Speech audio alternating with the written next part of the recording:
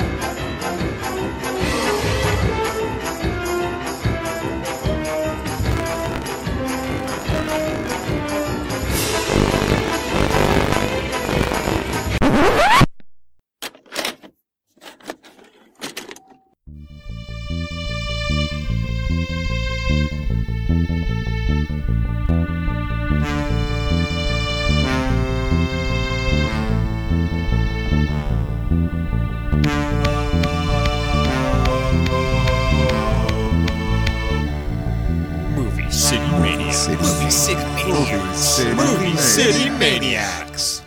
Welcome to the first episode of Shocktoberfest. You guys excited? Am I excited?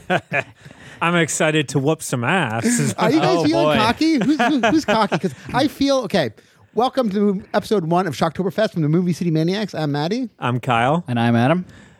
Our Shocktober is beginning. This is our 4th annual, or is it 5th annual? Who knows? I think it's your 5th and my 4th. Okay, yeah, this is our 5th annual, and we actually started this back in our old podcast, but for this one, this is our 5th year. You guys told me you did it before you even had a podcast, right? Well, we kind of would compete with each other, just to brag and bust balls. Hang our dicks to the wind. I tell people about this, and they're like, "What? Like that's a competition?" I know, everyone's like, why? Yeah, honestly, like you do nothing but watch movies. Like, and you're proud of this? Like, of course I'm proud of this. I know. People don't get it, and I'm mystified and don't understand why they don't get it. But yes, if you haven't listened, if you're new to the show, I am the reigning Shocktober King of Halloween. I had to put that right off. Yeah, honestly, you didn't want people shutting off halfway through. I don't want people. Win last people year. need to know that I'm coming back. Last year, you avoided who won the whole time through. Yeah, well, last year was me getting my revenge. I got it. I guess 2 years ago, I don't really remember who won 2 years ago. I don't know. Do you remember Kyle or no? No, the name slips me. I don't know. It's a thing of the past, but we're talking about the reigning champion. I'm putting up the King of Halloween trophy that we've created, King of Shocktober. It's on the line here. If you're new to this show, what it is every year in October, we do this competition. It's a competition, but it's also just a way for us to have a lot of fun shows that focus on horror. Because sometimes, throughout the year, people complain, we don't get enough horror in there. That was this year. Yeah. That was this year we delivered a lot. But, John Carpenter series plus the top 100 horror movies all time. I said sometimes. Too much romantic comedies. I can't wait for our When Harry Met Sally episode that's coming in 2022. I would cover that. But yeah, so anyways, what we do is this month, we do this competition. You're only allowed to watch nothing but horror or Halloween-related TV either movies, TV episodes, or specials. We have a point system that we created. You get 1 point for movies, a half a point for 40 minute to hour TV shows, and a quarter point for the 20 to 30 minute episode or specials, and then there's a couple of those little examples, like if you watch a 3-hour miniseries like Salem's Lot or whatever. I think we decide you get a point and a half, so it's not like a complete. That's a waste, because that movie is awesome. But yeah, if you just you should be rewarded for watching something that is the length of 2 films. And it is this weirdo miniseries kind of, it is the same way. Well, yeah, exactly. I think they were released theatrically in some countries and as TV series, miniseries in North America. So, but yeah, that's what we do. And we're going to cover probably tons of stuff, and it's a good way for you to find out about stuff. And I don't know. I know like a lot of our listeners really look forward to these episodes. I know one of our big listeners, Dave, he's always commenting on our episodes, and he said, like, I'm going through your top 100, but I'm going to put that aside because these are the episodes I look forward to every year. Nice. I'm jumping to this. It is a lot of discovery. Yeah. In this, like this, I think for me is when I got more invested in watching when you horror. have no other option but to watch horror movies, like you're going for like stuff you haven't seen before because like you need something. You're definitely searching out those hidden gems and whatnot. And I do find like whereas some of the episodes we do, again, you're spending an hour on one movie, which is great, and I love doing those. But this is kind of a different breed where it's like, you know, in this however long this episode's going to be, you're going to hear about, you know, 20, 30, 40 different movies or TV specials, however many 40. Well, I'm saying the three of us combined. I know, but you're already expectations are high. Well, again, Matty's already spoiled this year. Have I? So have I, Kyle? Unless he's only been releasing a couple on Letterboxd. But anyways, anything you guys want to talk about, or should we just jump into it? Let's jump in. Yeah. I don't know about you guys, but I got quite a few movies here to talk about. I don't know if that's something. I got a small handful. All right. So yeah, I guess let's start off with October 1st. Who wants to start? I got around to watching Miss 45 for the first time from 1981. Nice. How fucking awesome is this movie? This made my top 100. Yeah, I love this. It's my first time actually checking it out and like, wow, what an interesting story. Like, it's almost like a rape revenger on the mean streets of New York. Yeah. It is cool. And I forget the girl's name you're talking about. She's like a crazy actress who conveyed so much. I guess she's mute, so she doesn't speak the entire time. And she conveys so much just through her eyes and like just her actions. It's an incredible performance, and I talked about it in the top 100. But basically, like she gave up her acting career so she could just do heroin. And I guess I was reading about her, like she's like it's a religion at this point. Like, you know what, heroin's the bomb. Why would you want to do anything else but heroin? That was like she was very adamant that I'm not throwing my life away. This is what I want my life to be. This is my life is about heroin from now on. Anyways. What a crazy start to a movie. I guess this, I don't want to give anything away, but it happens in the first like 15 minutes. Right away. A girl is walking home, gets raped on the street with a guy wearing like a clown mask, which is kind of fucked up. And it's like a brutal rape. And she goes home. There's a guy. It's Abel Ferreira, too. Oh, yeah. The director he's the doing that one, yeah. guy. I guess, it's not the fun rape? No, it's not not. the fun. Not the fun rape. Like, you know the jokey rape, like prison showers. I guess is the only time that's funny, right? I'm trying to. I guess prison rape's funny for some reason. Everything else is not. Well, anyway, Norm Macdonald did like to make a lot of prison rape jokes. So yeah.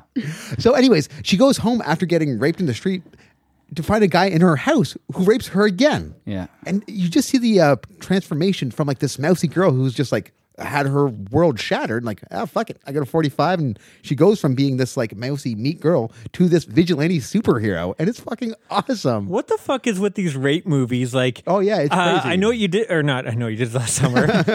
what are Last House on the Left? And, I Spit on Your Grave. I Spit on Your Grave. What are with all these rape films where like the person gets raped and then they go home and then randomly someone else? What are the odds that someone's getting? Yeah, it's like they kind of get off like, we can't just have one rape. Let's have her go here, and then she meets and gets raped again. I'll be honest. The only issue I have with this is actually that they need to do it again. Yeah, like it's like crazy, it right? almost feels like if she was One isn't accosted enough. on the street Yeah. and then went home or something like this escalation of, but it's really the movie for me clicks after. It separates itself from I Spit on Your Grave. For sure. It's a much higher caliber movie than those ones, in my opinion. It's almost like who's that guy who the mean streets of New York? Like it feels gritty, like Taxi Driver. Like, it's Scorsese. You feel the grit. Even more I gritty. thought you were going to though. say Abel Ferreira. Is it an Abel Ferreira? It is Abel Ferreira. Yeah. He told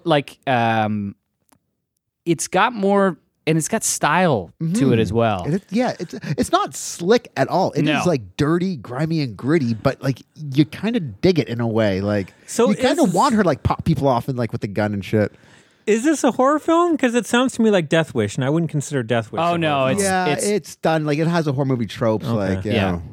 Yeah, it's not Death Wish. Like even when she's falling apart, like the stuff she's doing with the bodies and Because I was really hoping to just completely I was throw thinking away about any this credibility as I was out of watching Adam's it, list. but she kind of his top 100 list. I know it's going to be the whole thing. And she goes from like just taking out like I don't want to give anything away, but like her transformation to like man hating period. Yeah, is amazing. Yeah, and it's all coming back to that performance, but it is also like that real, like, this is the real New York sort of vibe.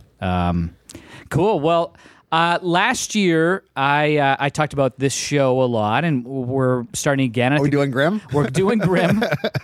And I think this is there's 6 seasons. Yeah. I finished actually the second season. You're not after it watching was done. movies. You're just watching Grimm. It's just all Grimm all the time. No, I really enjoyed it. It's kind of like the way my wife and I are kind of bonding. Yeah, bonding over Grimm. We just like that's the last thing we're watching. Where we're watching The Wire previous to this. A letdown, going from The Wire to Grimm. You know what? They're different things. Yeah. Like Grimm is just this like totally fun, campy, but you can see like how much people care about this. So I watched season 3, episode 1. It is the opening Grimm episode of season 3, and it's one of those things where you can like it's in Portland. They shoot it in Portland. You have all these actors that are from there. You have everybody that's working on it seems to be from there, other than the big actors and the writers. And there's this care that goes along. So all the practical effects are super cool. You've got all these undead people that ended the last season chasing down the actors. It's really cool. The one gets put in this trance, death trance, basically, and then comes out of it. The Grimm, the main character, and he's just like a psychopath.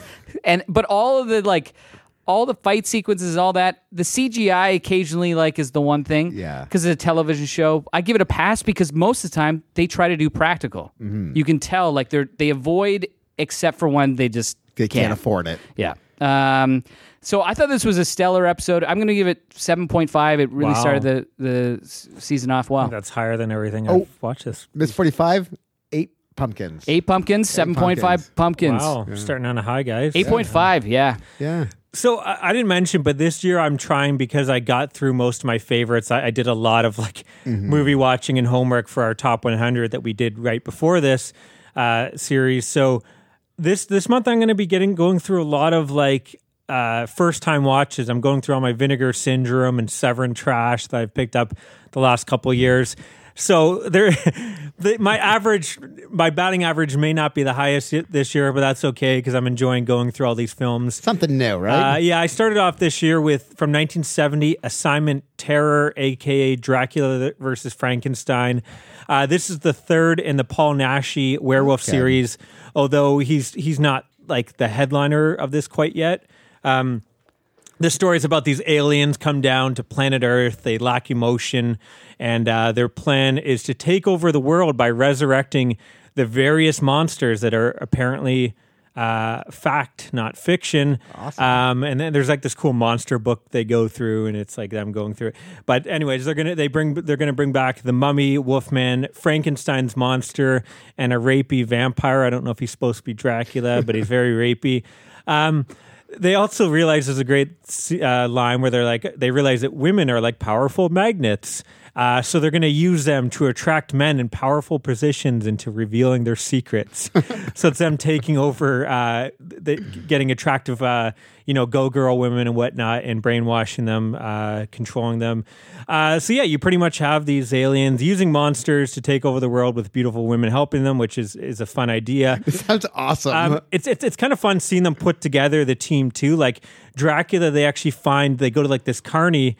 And there's this guy, and he's got this skeleton with a stake, and he claims that this is a vampire's body. Like he thinks it's just part of a prop, not realizing that they actually removed the stake and it actually was a vampire, and he comes back to life. They have to get the Wolfman in like this old decrepit tomb, and they go to Egypt to get the mummy. All of it sounds awesome, but then like it does. It's a lot of like it drags. I found, especially in the middle part, like it's a lot of like planning and talking, and like not a lot really happens to those final 20 minutes. The monsters do look cool though; they have a cool look to them. You get a gothic mansion, a lot of cheesy sci-fi sets that you would expect, lots of color. I was surprised though for a Spanish film. They usually like go hardcore with the nudity, and this one like there's constantly like, oh, she's gonna get nude, and there's no nudity. Like every time it's gonna happen, and like a bunch of beautiful women. So again, not a huge deal to me because I'm not watching these movies to get off on them. But it was just for a Spanish film, it was kind of weird. It's almost like, especially a Nashi film, I think he usually has a lot of nudity. So it's almost like this was trying to be like a mainstream. They tried to like tone it down a bit. Yeah, exactly.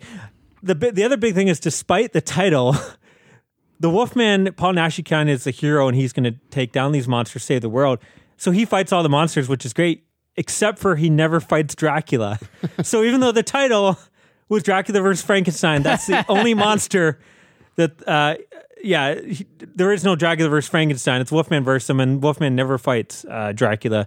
So, and the other thing is, too, I guess apparently... Maybe Wolfman versus Frankenstein was already taken. Maybe that's, well, I don't know. He did like fucking 17 of these movies, so maybe he already covered that title. I was reading too. I guess they ran out of money because it was supposed to have like when they go through the Book of Monsters, you see the Golem in there, and I guess you never see that because they ran. And there's supposed to be this big finale with like these spaceships blasting and everything, and I guess they had no money, so the finale is, we'll say, just not as exciting. I'm gonna give it 6 pumpkins out of 10. Like there was things to like about it. I like the creatures. Paul Naschy is always a lot of fun. He's such a weird like leading man because he kind of looks like who's a Belushi? Which Belushi? Jim Belushi? The main. John the Belushi? good one. John Belushi. What's the good one? The one that, died. He pretty much looks like a John Belushi type guy. Like imagine him being like this leading sexy ladies man. I'm in.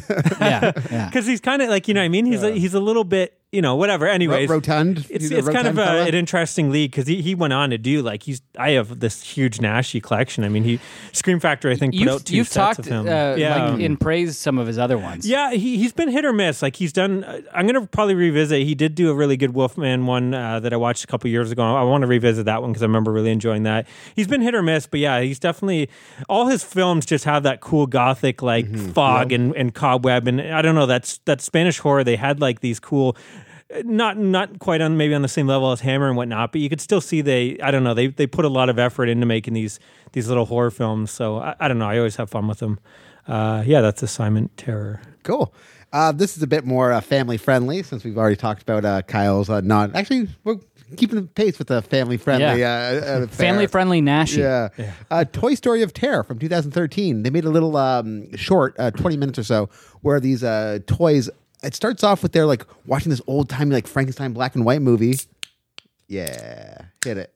Toy Story. Yeah, and I guess as they're driving somewhere, their car breaks down, and they go to this hotel, and they all get like tell these hotels are scary. That's where toys get lost. From their perspective, it's like a scary hotel, but from the family's perspective, it's just kind of like a Days Inn, what have you. Like no one really cares. That's the only horror element in this. Is they are scared. It's not of great. I remember being disappointed. I don't think I've even heard. Yeah, of the this. toys get lost. It's just Pixar. They you know how they put out like their 20-minute shorts and stuff based on their fit. That's all it is. I think they've put out. I don't know if they did a Christmas one, but they've done a bunch of these for various other things, and usually they're not great. Yeah. Again, there was like 5 minutes of like a cool, not so cool scary, but almost Halloweeny, and the rest is kind of Toy Story fare. So I'm going to give it 5.5 pumpkins. 5.5. Huh. All right. Well, I then watched from 1942, The Undying Monster. Have you guys heard of this? No. I have, yeah. So this is John... Kino put that out, I think, on Blu-ray. John Bram and...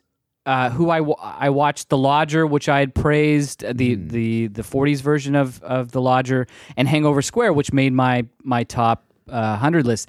He was kind of a discovery director who I've never heard of previous to this year. So this is basically at a gothic mansion. There's this family that has this curse against them, something about a werewolf or some ghost creature or some monster that's out in the by the cliffs, and it's a great setup with all this amazing atmosphere, and instantly it kind of just like goes into it. And you do get a little bit like an inspector comes. It kind of goes a little bit almost Scooby-Doo-y or something, but it's really, really well done. I did find like it dragged a little, and maybe compared to some of his other movies, like the leads aren't as compelling. Kind of duds. They're okay. Like no one's bad, but like in the other Bram movies, there's like Lloyd Krieger is incredible in both of them, and then everybody else is like pretty standout as well. Everyone was good, but not great. Yeah. I kind of feel like though, if I watched this again and was like, pick the exact like kind of spooky A Night Like Tonight. Yeah, A Night Like Tonight would be perfect. So I'm gonna give it 7 pumpkins. Okay. Still really, really good, but not quite at the level of the other two. But I could see this one, as Kyle likes to say, going up on the rewatch. Cool.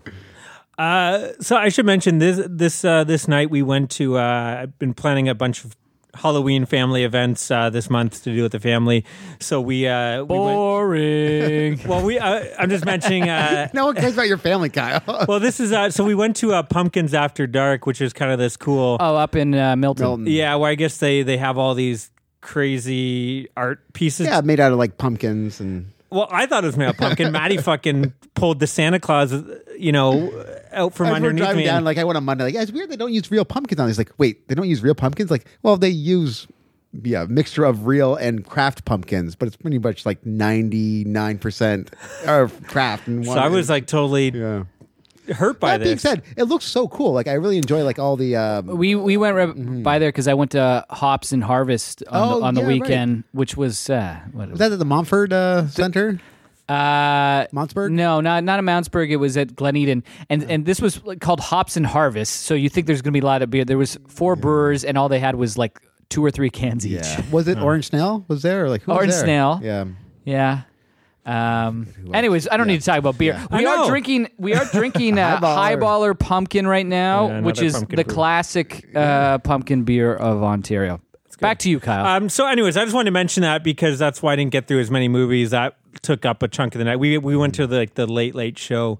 But yeah, it was kind of fun. It was cool to see like there was a Godzilla and King Kong. There was this Headless Horseman. I was saying to Maddie though, like the biggest disappointment for me, it's like there wasn't a lot of displays and art pieces that related to like Halloween or horror. It's like there's a section dedicated to Harry Potter and superheroes, and it's like I don't want to see that shit made out of pumpkin. Like, give me like I get that's what like The kids is want. popular, but like like a the Millennium things that my Falcon. children liked, Yeah. I was not into. I would even know they don't even know who Harry Potter is. Well, they know who Harry. They haven't seen them either. But no, but I was like the Star Wars I would have one. even accepted like Hotel Transylvania. Like there's kids movies that are at least related to that. Like it's just when you go to a Halloween pumpkin event, you Harry expect Potter is Halloween witches stuff. and wizards. Get out of here. He doesn't want to hear your rational, Anyways. logical explanation of why it's there. Anyways, Captain America might be a warlock. You Yeah. never know. it was cool still though. How many but, pumpkins? Yeah.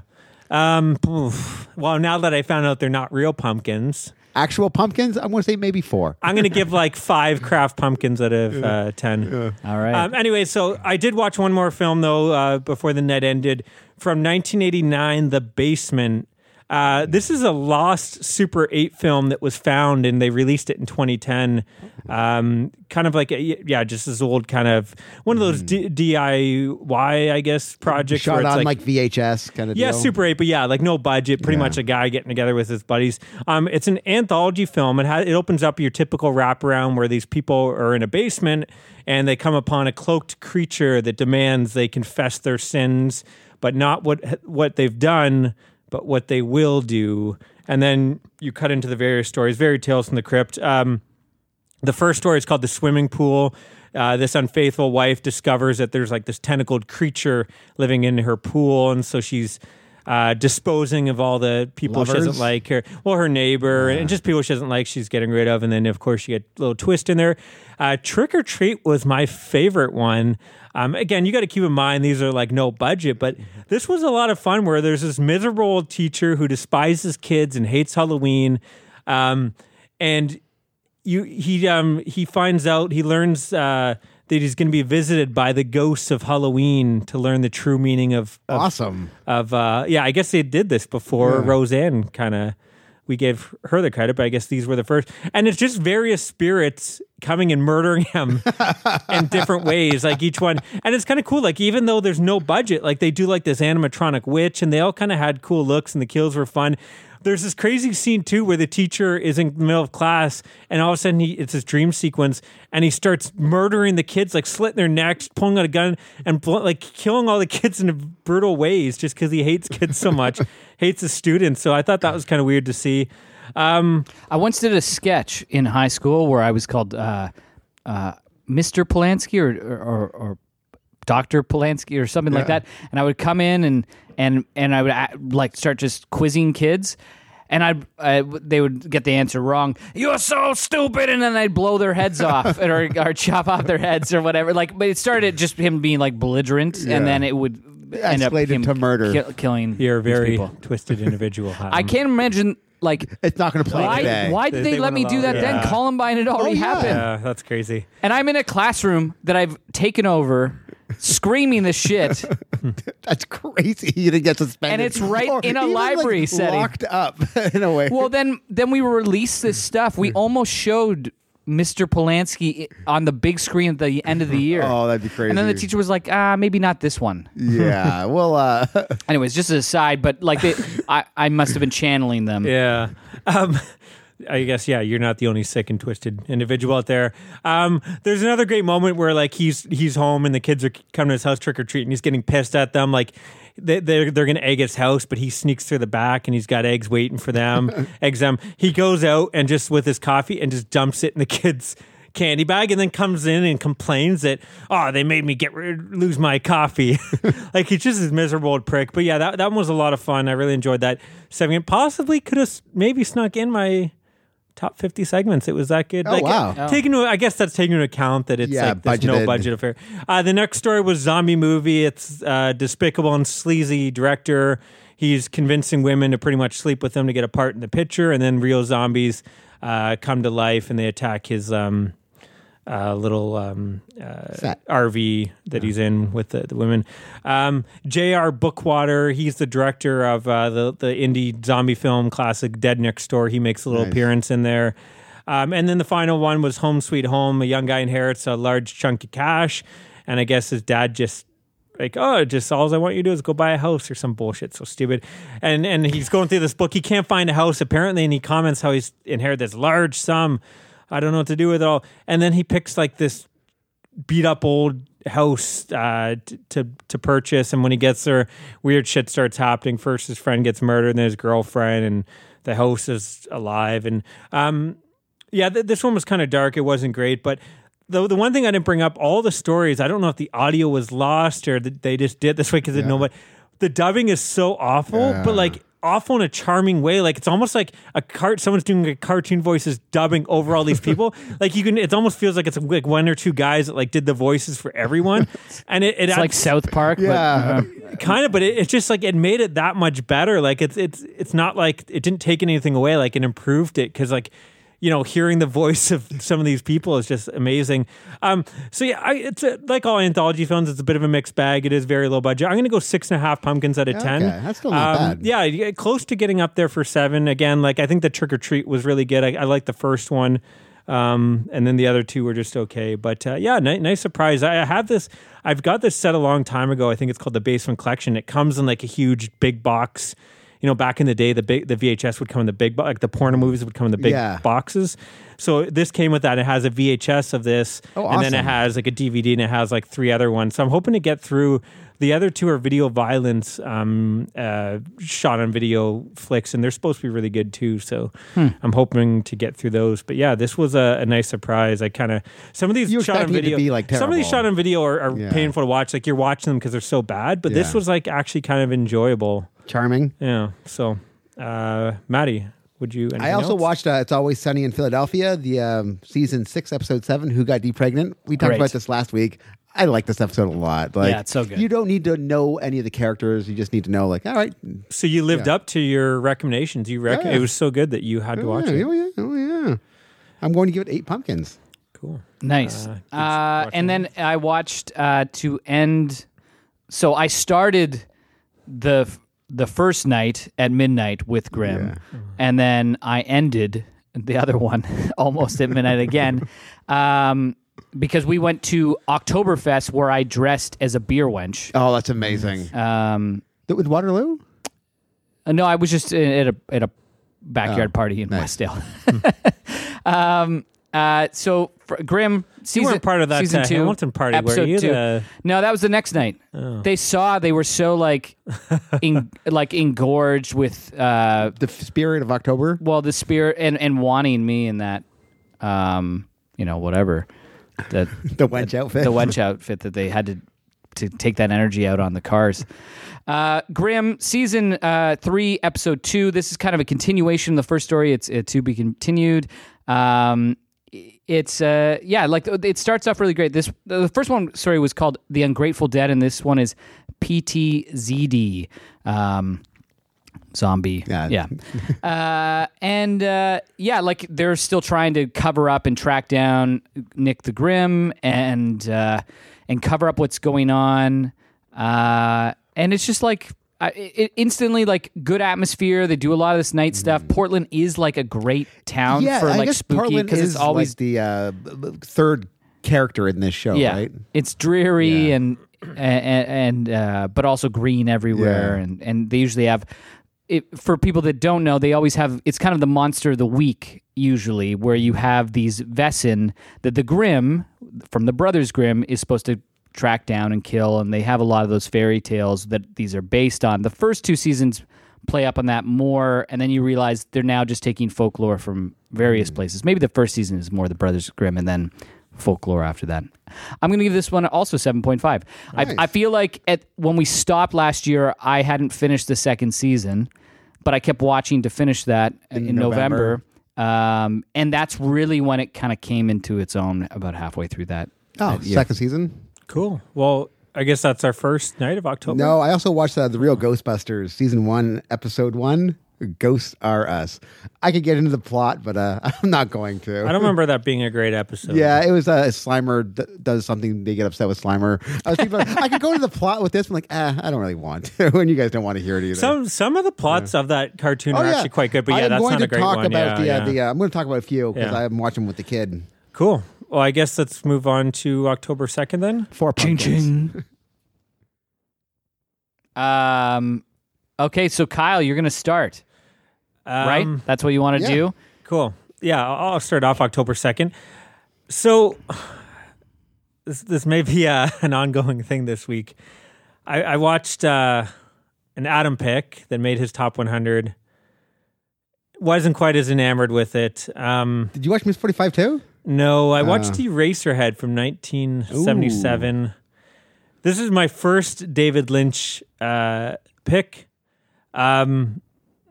It's interesting. About 20 minutes into it, nothing had happened, so I was getting a little worried here. Like literally, he walked home in that 20 minutes, and then finally got to his girlfriend's parents' house. I will say I like the stuff at her house, the dark humor. There's some fun stuff at this dinner scene. I don't even know how to describe the plot. Pretty much this guy finds out that his girlfriend that he got pregnant gave birth to this baby that is kind of like this weird creature, deformed baby. Always crying and shit. And it's always crying, and he is going to take care of it. His girlfriend leaves. There's not really much to the plot. The plot isn't why you're watching this It's movie. kind of like this visual... Yeah. And oral. Like, I think actually The sound is one of the like the last time I watched this and I talked about it, but I saw it at the theater and they had a blasting. That would be insane. It was insane. Like you see the detail and like those first 20 minutes that you said don't much happen. Like with that sound design plus all the visuals, like I was hypnotized by it. Yeah. In the theater. Well, you're definitely more of like a visual. Like you're a guy that can watch a film that nothing happens, but if there's cool visuals, that's enough for you. I'm more of a plot-driven guy, and this film obviously doesn't have much plot. It does. I will say that it looks good. Like it is impressive what he was able to do on this minuscule budget. I like the strange world that he created. The deformed baby was gross looking. Yeah. I just don't know. I don't know. Like there's this weird dream sequence with the woman in the radiator and she's squishing sperm. And I guess the whole thing is possibly a comment on the fear of fatherhood, but maybe not. And I don't know what to think of this. Like, it's not. I can't say I enjoyed it. I can't say. I don't know if I'll ever watch it. Have you again. been thinking about it though since you watched it? Not really. Oh no, it's not really a horror film either, though. Like I know doesn't count. Doesn't count. No, well, like people, it is. Like I think if you look it up, people consider. Like I guess it's supposed to be that it's. I guess maybe the score is like it's. I don't know why do you think it's For considered me, a horror film? like it's that situation that he's in, like, and you have this like deformed monster baby that he's having to take care of, and you both have this like parental like care that he wants to, but also it's a fucking monster. Yeah. But I think the whole world is so weird and like it just like rules don't really matter in it that like I don't ever get.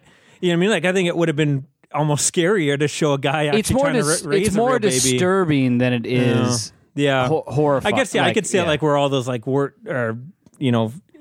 gross warts or whatever appear on the baby's face. Like he's like, you're fine, and then he looks down and even covered. like just it's unsettling, intense, and like again those I love that first 20 minutes. Like I love that first 20 minutes and. Yeah, I mean, again, I don't regret watching. I'm glad I finally seen it. I feel like maybe would it be better if I was on drugs? I don't know. I'm actually everything's better when you're on drugs. I've man. actually never seen this movie. Oh, okay. Doing drugs or drinking. Oh, I've always been sober, which is weird because I saw it originally at just like a friend's house. We all watched it and we were like, what the fuck did we just watch? I think that's the best way to describe this film. Like, what the fuck did I just watch? I was 19, I think, or 20, probably 19. It just feels like something. Like I'm not going to say it's a student film because obviously it's way above that, but it kind of has that where like you would do some artistic thing that. There's not really much to it, but you can say, well, no, it means all this and this and this and this. If you, for me, it's like way above all that shit. Like I can't sit through student films. I remember sitting I had a class where it was all like video movies, basically. And this was a part of film school, and we had to watch these things that were made in the 80s and 90s. And almost all of them, until you actually got to like some avant-garde stuff that was indigenous, those were the only ones that were interesting. Because that was a necessity. Everybody else was like, oh, I make these movies with my friends on the weekend and they're arty and whatever. So I had one day, I got to the teacher and I said, I have to leave. I can't be here because I'm performing at OCAD in Toronto. So I performed this improvisational experimental set with Jordan, and that's where we met Maddie and I's eventual cellist, Anna, that night. That played in our band. So we do this. It's awesome. And they're like, okay, and now we have to watch all of the films that the class made. It was these fucking movies that I thought I was escaping that night. We had to watch them for 2 hours. Oh, they're catching up with you, man. And they were all terrible. Yeah. All of them were terrible. Like, again, I'm not saying this is on that level. I don't even think this film is pretentious because sometimes I don't like that. It doesn't. Not at all. It's like him just making this weird kind of quirky film, but I don't know. I don't know what I expected. I thought it would be more horror and scary and fucked. I think it's just more of this weird, quirky little movie. I don't know. It was fine. I'm curious I still want to check out more Lynch. I know his films are all weird, but I think some of them have more plot, or at least more somewhat plot driven. Whereas this, there's really nothing. That could be considered a plot. It's just his dad trying to deal with his child. Fatherhood. Yeah, I think like this for me, like if somebody says they like Lynch and doesn't like Eraserhead. But see, the guy at my work said the same thing, so that's why I'm curious to check out the rest. I've of never his work. like that's an outlier to me. Yeah, like everybody I know that's like a big Lynch fan. Doesn't like everybody likes Eraserhead. Everybody is a big Lynch fan is like, yeah, Eraserhead. That's well, who knows? Maybe I'll hate the rest of his work. I don't like. You might like it more. Like something like The Elephant Man has a lot of. Well, I've seen bits plot. and pieces of Mulholland Drive and Lost Highway and Blue Velvet, and they looked interesting to me. Blue Velvet's awesome. Yeah. Anyway, we'll see. Like I would probably say this is third on my Lynch list as well. Like Lynch for me is like Blue Velvet and Mulholland Drive. Mm-hmm. Mulholland Drive is probably one. I know. I have read though. Like, I was reading and they were saying that this is more of his like personal plotless film. That's more about him dealing with issues. Yeah. Anyways, I'm gonna give it 6 pumpkins out of 10. Crazy. I didn't. It was a watch, and yeah, it Just wasn't a reminder, for me. this made, I think it was my number 11 on my top 100. Yeah, unfortunately, that won't be the first this week, but that I didn't love in your top 100. But that's okay. Again, I'm not saying it's bad. It just wasn't for me. I could totally get why many others and someone like you would. I figured this one. Someone like you. Do you see the condescension coming out? I of don't his think it's voice? condescension. I can see how your kind would enjoy No, but like this. again, you're coming from. I watch like Nature Gone Amok, and I don't think a lot of people would get anything out of it the same way I do. You know what I mean? That's true. We might talk about that as well. I enjoy trashy kind of films like that, and the artistic stuff like this usually doesn't work for me. In this, it's really I don't know. Anyways, yeah. Well, like this, I wasn't expecting this to like open up a world for you, but so maybe I should take the 6 and run with it. Yeah. So from 1980, it's a Troma number called Mother's Day.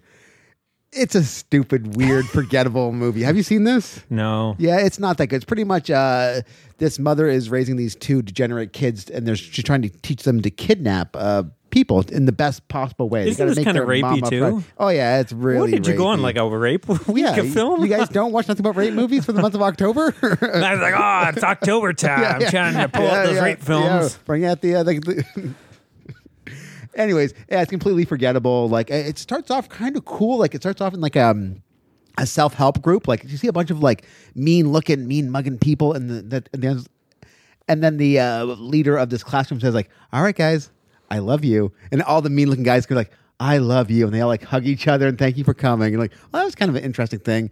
And then that goes absolutely nowhere. These guys kidnap them. It's a Troma movie. It's, these women escaping these 2 hoodlums who are trying to rape her. But there's a cool story.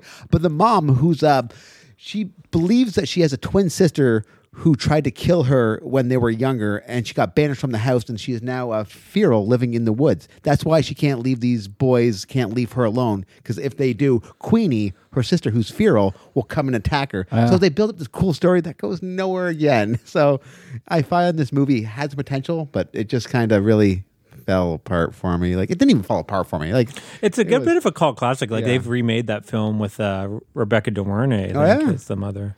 Yeah, it wasn't that good. Yeah. Anyways, I think I'd give it like 6 pumpkins or something like that. 6 pumpkins. 5.5. Yeah. Cool. From 1942, Rennie Claire's "I Married a Witch" is what I started my morning off with. This is a pretty light version. It starts off where this witch and her father, they've been captured by the town, and they're going to burn them by this. Yeah, you do. On the You stake, capture a witch and a father, and then bury their ashes on this tree. What's hilarious though is it starts off. It's got a great comedy throughout, and it starts off and it sets it up. It really looks like these old movies where they would have the witch trials, even up to the 60s. Similar sort of effect, except then you got a guy like selling like various gadgets and stuff for the witch, like get your popcorn kind of deal, like witchy popcorn. So it starts off really, really well. Veronica Lake is the witch, and very short-lived kind of career in the 40s.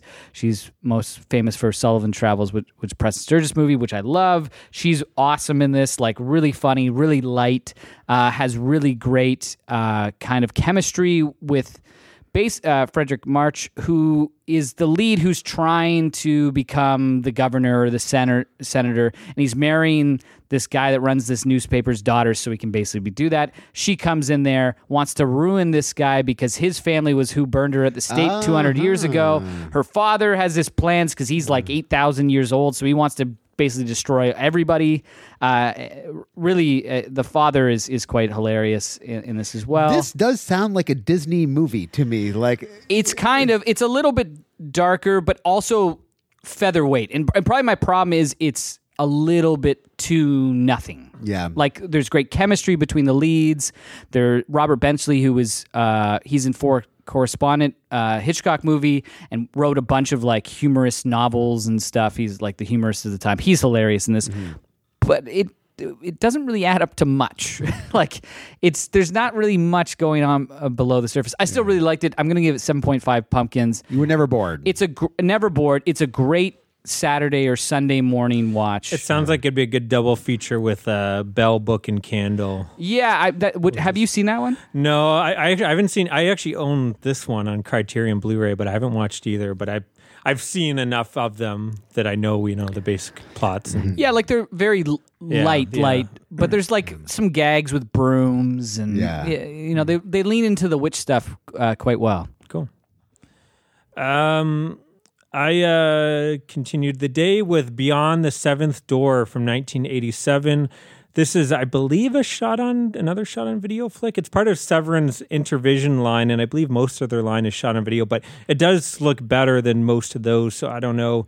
It's pretty much a two-player film. I mean, you have this Yugoslavian actor, Lazar Rockwoods, and he seems to have like this cult fan base or something for some reason.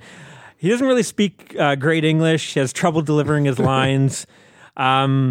Can't really act because of that, but he's the lead. He's this ex-con thief, and he convinces his ex to help him do one last heist. I guess she works for this paraplegic millionaire, and so she's going to open the doors and help him break into the mansion. The catch is that when they get in there, the millionaire, I guess, plans and gets off on people trying to steal his fortune. So he has this maze of like series of escape rooms and traps, and they have to get through them. It's kind of like the original Saw or Escape Room, but again done on like a no budget. The female is fine, like she's decent acting. I doubt she went on to do much a career, but she's easy on the eyes, and yeah, she's fine as far as acting. But yeah, this Lazar guy is awesome. It's not great, but again, adds to the fun of the film. The rooms kind of start out simple and silly, but then they become more elaborate as the film goes on. I had a lot of fun with this and all the rooms and traps. I'm a sucker for these type of films. I mean, again, you guys know I really enjoyed Escape Room, which not a lot of others did. And fun little twist at the end. I won't say much more than that. I'm going to give this one 7 pumpkins out of 10. That good, eh? I had a smile on my face for most of this, and I don't think it's too long either. I don't think it overstays its welcome. Nice. Again, I guess I'm going in with these shot on video, not expecting anything. I find with stuff like with the budget, you always have to give it a bit of like leeway. Like, all right, what kind of? Well, I know Adam will disagree with that, but he judges everything equally. Yeah, I don't care if it's budgeted. For me, it's I think it's expectations for me. Like if I put in, I've watched several of these, and some of them are like pure trash. So when I put in this, I'm like, the story sounds cool, but I know it's going to suck. And then I put it in, and I'm kind of into it. I'm like, this guy's terrible, but I kind of want to see what happens. Are they going to get through the room? Like, just let me watch and try to figure out these puzzles with these people. I have fun with that. Again, the reason, like, not a fan of the Saw films, but I liked like part 2 where they had to like, go through the rooms and figure out the puzzles. So Beyond the Seventh Door. I also watched from, I guess, 2020, 2021, A Quiet Place Part 2. Oh, yeah, I watched this earlier. I actually didn't hate this. Like, don't hate this either. I kind of just went along for the ride, and you're like, all right, this is interesting. This is cool. The opening section, when the town kind of gets taken over, is fantastic. That was really cool. And I thought, like, oh, shit, like... I like the first movie, but is this going to be better than the first movie? Like, are they going to like? And then it becomes a worse version of the first movie. Yeah, and that's exactly what more can they do with this concept, right? Like they should have ended it on the first one. Like, that's I haven't watched this one because the first one, like the worst part is when you find out how they defeat, and it's like I don't have any interest in that. I like the other stuff. Like.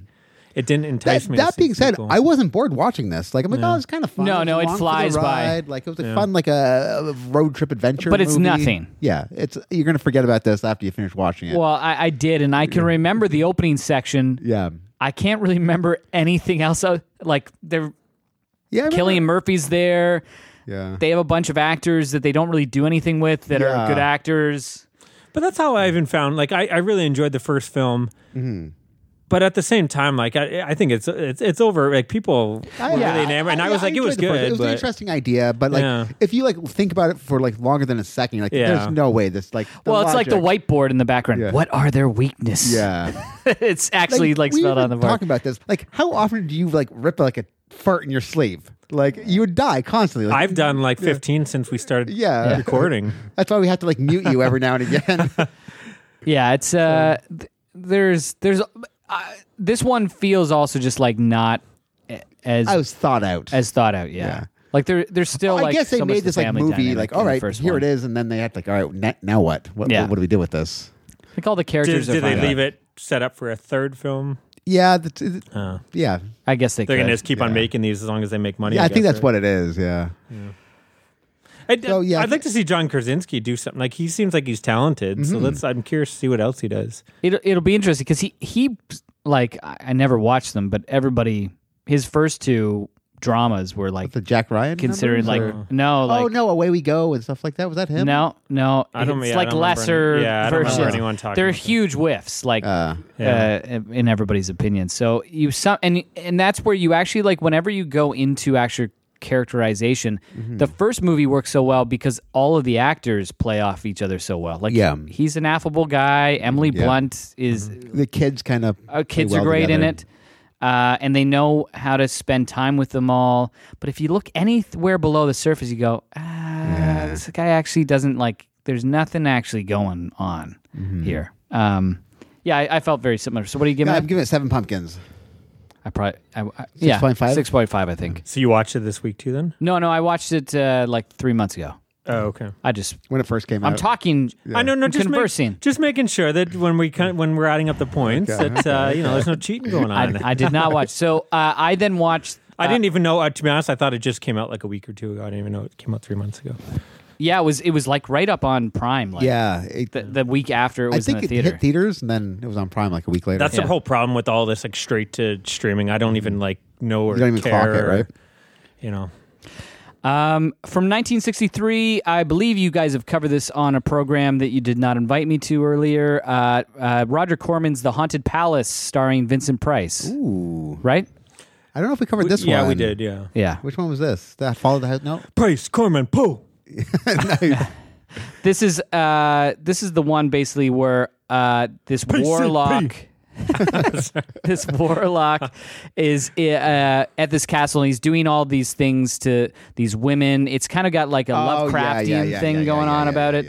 And then they burn him. It actually was like a great double feature with I Married a Witch. Yeah, this I think this is the one where it has nothing to do with the Poe story, and it's actually like based on a Lovecraft. As you, And I dug this. Like I think I did too. I don't like there's something about this that doesn't go to that next level for me or something. But Vincent Price is great in this. Actually, all the other like side characters that are living in the house are pretty good. Lon Chaney Jr. is in this is like his henchman, and he's so good. Like he has this entrance scene where he's basically there. So it's this new Vincent Price who's the descendant of the warlock, is now coming there with his wife Deborah Pageant, and they own this castle now. And so they go to the castle and looking around, and it's pretty spooky and everything. And then Lon Chaney Jr. just jumps out and pops out of nowhere. And I can't remember the line, but it's really fucking hilarious, whatever the hell he says to them. It was great. And then basically you have, he says one becomes accustomed to the darkness here. So that is a great line. You've got all these great characters, and I like the Lovecraftian thing with this monster that's below this castle, and what are they going to do with it? The townspeople are out for revenge. I'm saying this, and I'm going through it, and I'm going, why am I going to give it this score? Because I like it more. I did find it dragged and kind of became repetitive a little bit with. Once Vincent Price gets taken over by the warlock, there's not much surprise there. It happens very early. Yeah. The stuff with the wife kind of starts. They start doing that, almost torturing her, and the planning keeps happening over and over again. But there are a few kind of like kills that happen for him to get revenge. I'm going to give it 7 pumpkins. 7 pumpkins. 7 pumpkins. I think I gave it around somewhere around that too. Yeah. It's still really good. I don't know if it's top tier Price, but next level down. But again, that guy's fucking catalog is so good. And he's so good. Like this, I'm going to talk about another one where he's unbelievable in it. But I found the movie not so in the same direction. So we will get to that. I continued my day with One Spittin' from 1985. This is a 400-year-old vampire played by Lauren Hutton has to drink the blood of a virgin 3 times each year before Halloween to keep her immortality and youthful appearance. Kind of a weird 3 times before Halloween. But I guess this is 80s LA, and it's becoming harder and harder to find virgins. Enter Jim Carrey in one of his one of his first appearances. He's the lead in this. He's got a girlfriend played by Karen Copins, who's very attractive in this, but I guess she is not willing to commit. And so he goes to this Hollywood club with his buddies to try to maybe if I meet someone with experience, she can kind of teach me the ropes. So then it's not so much pressure on her or some bullshit excuse. So she bites Jim Carrey by his groin area, and so he's slowly becoming this vampire. They don't do a lot with that. You think they do more, like he's wearing dark sunglasses, dressing in black, but there's so many jokes that you think they could do and they don't do. And that's kind of the problem with this film. It's like, it's a horror, it's a comedy, it's a teen romp, but it doesn't really excel at any three of them. At any one of them. But yeah, how was Jim Carrey? You do get to see. Well, that's a problem. He's playing the straight man, but there's a couple scenes where they let him just go loose, and you can see the Jim Carrey that we all are gonna know and love. And the thing is, by that time, on his stand-up he's Jim Carrey. Yeah, like that. This was the whole thing with Jim Carrey. Is everyone expected him in the mid '80s to blow up, and he didn't because all the things that he was in didn't make him Jim Carrey. Yeah. And you can tell this is. It's a weak script, but there's some fun moments. Again, he goes to a Halloween party and everyone's commenting on oh, nice vampire costume. And he wins vampire costume. He's getting pissed I'm not in a costume. But of course, being an 80s film, you have the titled One Spittin' theme song by some band called 3 Speed, which is kind of fun and catchy. And then there's this great, probably the highlight of the movie, there's this dance-off where I guess Laura Hutton comes to the Halloween party and his girlfriend, and they're fighting in a dance-off for Jim Carrey. And it's great. And there's this cheesy song like Hands Off by Maria Vito, who's just a super catchy song. And it's hands off, he's my man or something. I don't even know. The way he's singing it, I want that on my ringtone from now on. It's very catchy, but just the way they do it, it's this choreographed. I can't get you doing hands off, he's my man. It's he's my property or some bullshit. It's great. Anyways, that kind of made up for the rest of the film. That's just okay. There's some problematic scenes like there is in every 80s teen romp type of movie. I mean, his buddies, his girlfriend asks his buddies to you got to look to see if he has his mark by his groin. So they're all in the shower in gym class trying to look at his junk, and eventually they can't do it, so they just get frustrated, so they grab him and they're like, "No, look!" And everyone all runs out of the gym yelling. In the shower, the shower, the F word. Fuckers in the shower. No, it's not that one. The other offensive to gay people. But again, the real F word. Every 80s teen romp, you kind of got to expect that. I mean, I think it's literally in every single one. There's always been one of those scenes that doesn't hold up. I don't know.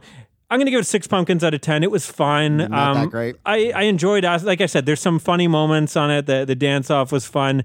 There's some good stuff in there, but then there's stuff where it drags. It really needed a good script. There's something there. But what was the Nick Cage movie?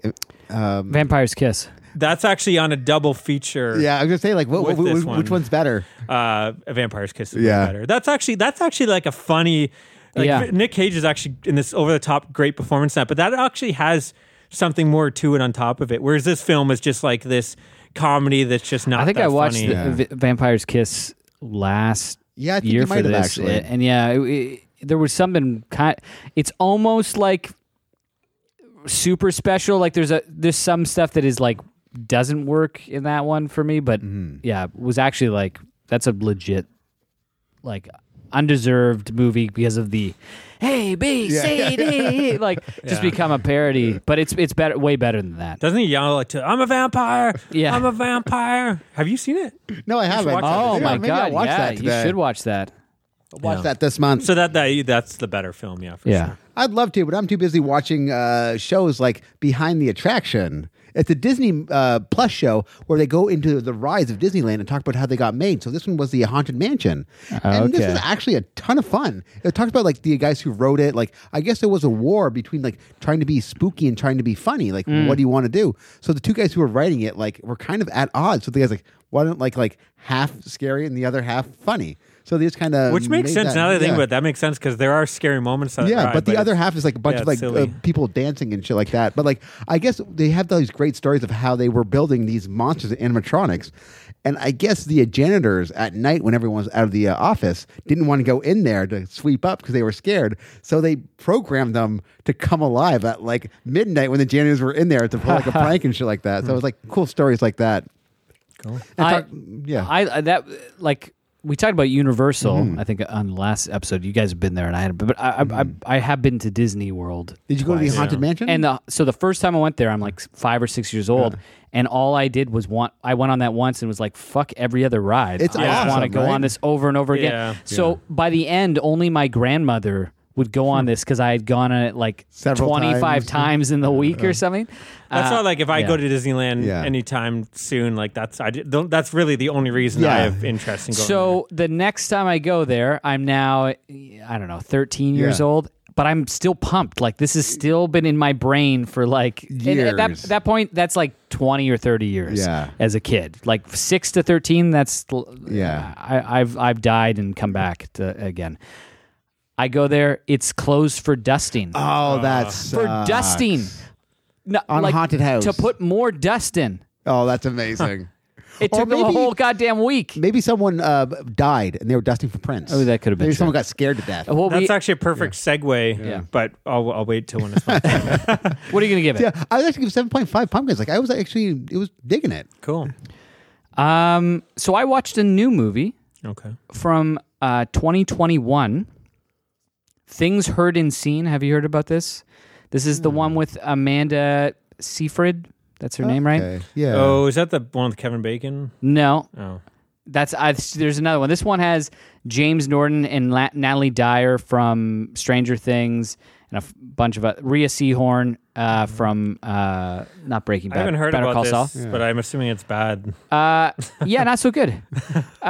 So he just heard 2021 and he's like, yeah, probably bad. Well, no, for the fact that like I kind of even though I don't love like I kind of keep up on everything, and like I haven't heard this it, was because no one's this was one it. of the most popular movies at the beginning of the year. I actually had 2 people go, "You didn't watch that?" Yes, and it was.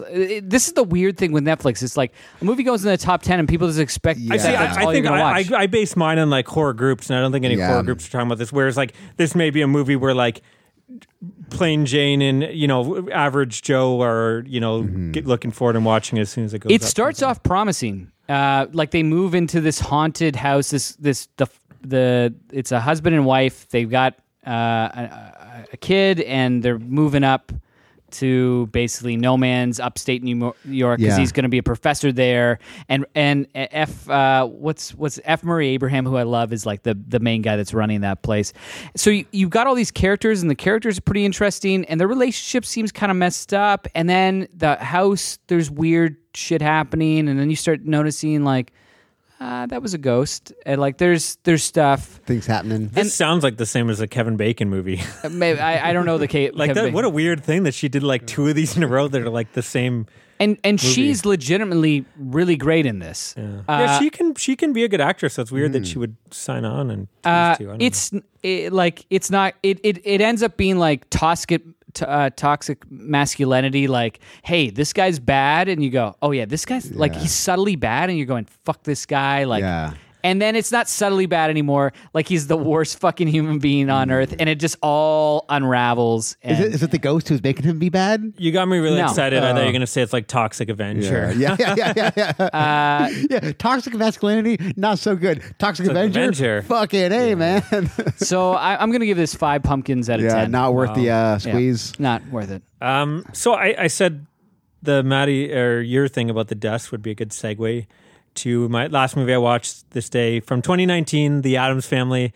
Oh, okay. I had seen this before, but the new one came out, so we're like, we might go see it take the kids. It's hard to check it out. so yeah, I wasn't really looking forward to this, but whatever. But yeah, there's a scene where Lurch has a vacuum and he goes like this, he touches, and you're like, oh, there's no dust on it. What's he doing? And then he's shooting the dust back. Anyway, so yeah, this is the one. In this story, Gomez is preparing Pugsley for the upcoming Mazurka, which is like the rite of passage that every Adams family member has to take. And then Wednesday wants to experience life outside the house. This bright red balloon and confetti appears on their property, so she's curious about it. There's a reality TV makeover host. She's built this whole community town called Assimilation, only to discover that when they clear all the smog and everything out of the town, they clear the swamp, on the top of the hill is the Addams family, which is this eyesore to her perfect little town. So she has to chase them out by spreading rumors and lies about them, blah, blah, blah. Yeah, as you can tell, I didn't care about this. I mean, this is like, the Despicable Me of the Addams. It just didn't have that Addams family feel to it. It's like they're trying to like cash grab. Well, they're trying to just throw in this message for kids that it doesn't matter if you're different. Everyone can be a good person and whatever. Don't judge a book by its cover. Yeah, accepting differences and realizing we're all the same bullshit. I don't know. Just it doesn't do. There's some moments in there where you're like, they kind of get it. I don't mind the animation style, at least of the Addams family, but. Yeah, it's not for me. It's okay for a kid's film. You can do a lot worse. I mean, it's no worse or better than the Hotel Transylvania. I'm going to give it 6 pumpkins out of 10, I guess. As a family film, it's probably lower than that. I don't know. I will say what really angers me, though, is that years before, Tim Burton was going to do, and he was in, I think it went to pre-production, a stop motion film of the Addams Family. How cool would have that been? That'd been fantastic. But I guess I think all these other stop motion ones had. Is this coming back as a TV series? Or Wednesday? Oh, Wednesday is doing like a Netflix number. is doing. I think Tim Burton is actually producing that or something. He has something to do with it. But that seems weird to me too. Though I don't know. I'm curious, but it seems weird. Is Christina Ricci going to be in this? No, I think she's still Wednesday. Yeah, I'd watch that. But she's playing a 12-year-old. Again, I would watch this. Like she has like rosy cheeks and shit, and like still pigtails, but they're like her graying hair is now dyed like jet black. Yeah, it's probably isn't it like about her and her kids now or something? No idea. There's no way. It doesn't sound good. But anyways, that's Speaking of not sounding good or being good, I watched the Halloween episode from season 1, episode 4 of Last Man Standing, which is Tim Allen's new show. Okay, yeah, it is hard to watch, man. Even if it was like a Halloween, like okay, this might be good. Like it's a Halloween episode. Is it like at least like Home Improvement, like a lot of Halloween in there? There is a lot of Halloween. Yeah, I'll give it there was a lot of Halloween, but like the laugh track was enough to like drive me nuts, and it gets a bit preachy in a way. Like, well, isn't it like is it a religious show or something? Not a religious, but like I don't want to say political, but just kind of they're making fun of like Hillary Clinton in there, and I think it's very like right wing. Like the one daughter doesn't want to go trick or treating because it's like a pagan holiday, but Tim Allen's like, well, no, I'm going to take her out anyways because it's like Halloween, it's fun, and he shouldn't have done that. But there's one great joke. I guess his wife is dressed up a bit scantily, and the one neighbor kind of like trick or treat, like, oh, hey, girl, I didn't know you dressed like this. But he keeps making excuses to come back to see her in the slutty costume. So I thought that was a fun little gag. But if there's enough costumes and like props and stuff, I'd give it a shot. It. Like, where did you watch that? It was on Disney Plus. Okay, I don't know that. I'm going to give it 5 pumpkins. All right. And then I ended my night with Grimm. Grimm, season 3, episode 3, a dish best served cold. Another really kind of good Grimm episode. It's basically like people are just dying in mysterious ways, and then you realize they're all this one type of Vesson that is actually the Grimm's best friend. He's that type of Vesson, and it's got basically a chef that is like one of these egomaniac chefs that would have been in Paris or whatever. Yeah. Like our good friend Jordan Mitchell. Yeah, he should have been in Paris. He's always yelling at people and throwing pots and pans. Yeah, that kind of guy. Who's played by... He loves Gordon Ramsay. Like, he's like a really nice person, but he watched like 2 episodes of Gordon Ramsay. He became that asshole. It changed. Yeah. It changed him really quick. He's like, wait, I'm allowed to do that? You ever watch Veep? Yeah. So the one senator who's played by David Beckendahl, who's basically the most filthy, he's got the assistant that he just degrades the whole time. That's the guy that plays the chef, and he kind of has that. awesome. He's great in it. He's chewing a bunch He of knows how scenery. to dress people down. I'm going to give this another. I'm going to give this one 7. Okay. Not quite at the same of the other one, but it's still like a really solid episode. Awesome. Is that it for the second? It's day 2. That is it for the second. Okay, let's move on to the third. Sure. Okay, so on October 3rd, I started off the day with Dark Intruder from 1965. This was originally filmed to be a pilot for a series going to be called The Black Cloak. It was produced by Hitchcock's Shamley Productions. It was going to be interesting. his replacement to the Alfred Hitchcock Hour that was coming to an end. And this was going to replace it. But like the Ghost of Sierra Madre, it was too scary for TV. I don't know if that's like a bullshit thing they just said, like it wasn't good enough to get picked up. Mind you, this was very cool. This is a movie. It's like an hour long, but I checked and it is considered a film. So unlike Sierra Madre, where they went and reshot and added some stuff to get it to the hour and whatever, 20 minutes. This one, I don't know if they did. I think they did say they did reshoots, but it was still like it's just over an hour. So it's pretty short. But it opens up. We have a cloaked figure with monstrous features is murdering various women and leaving behind a carved ivory statue that has like a face on one side and then this demon kind of growing out of the other side. And every time he does a murder, he leaves a new ivory statue, but each time the demon face is growing out further and further.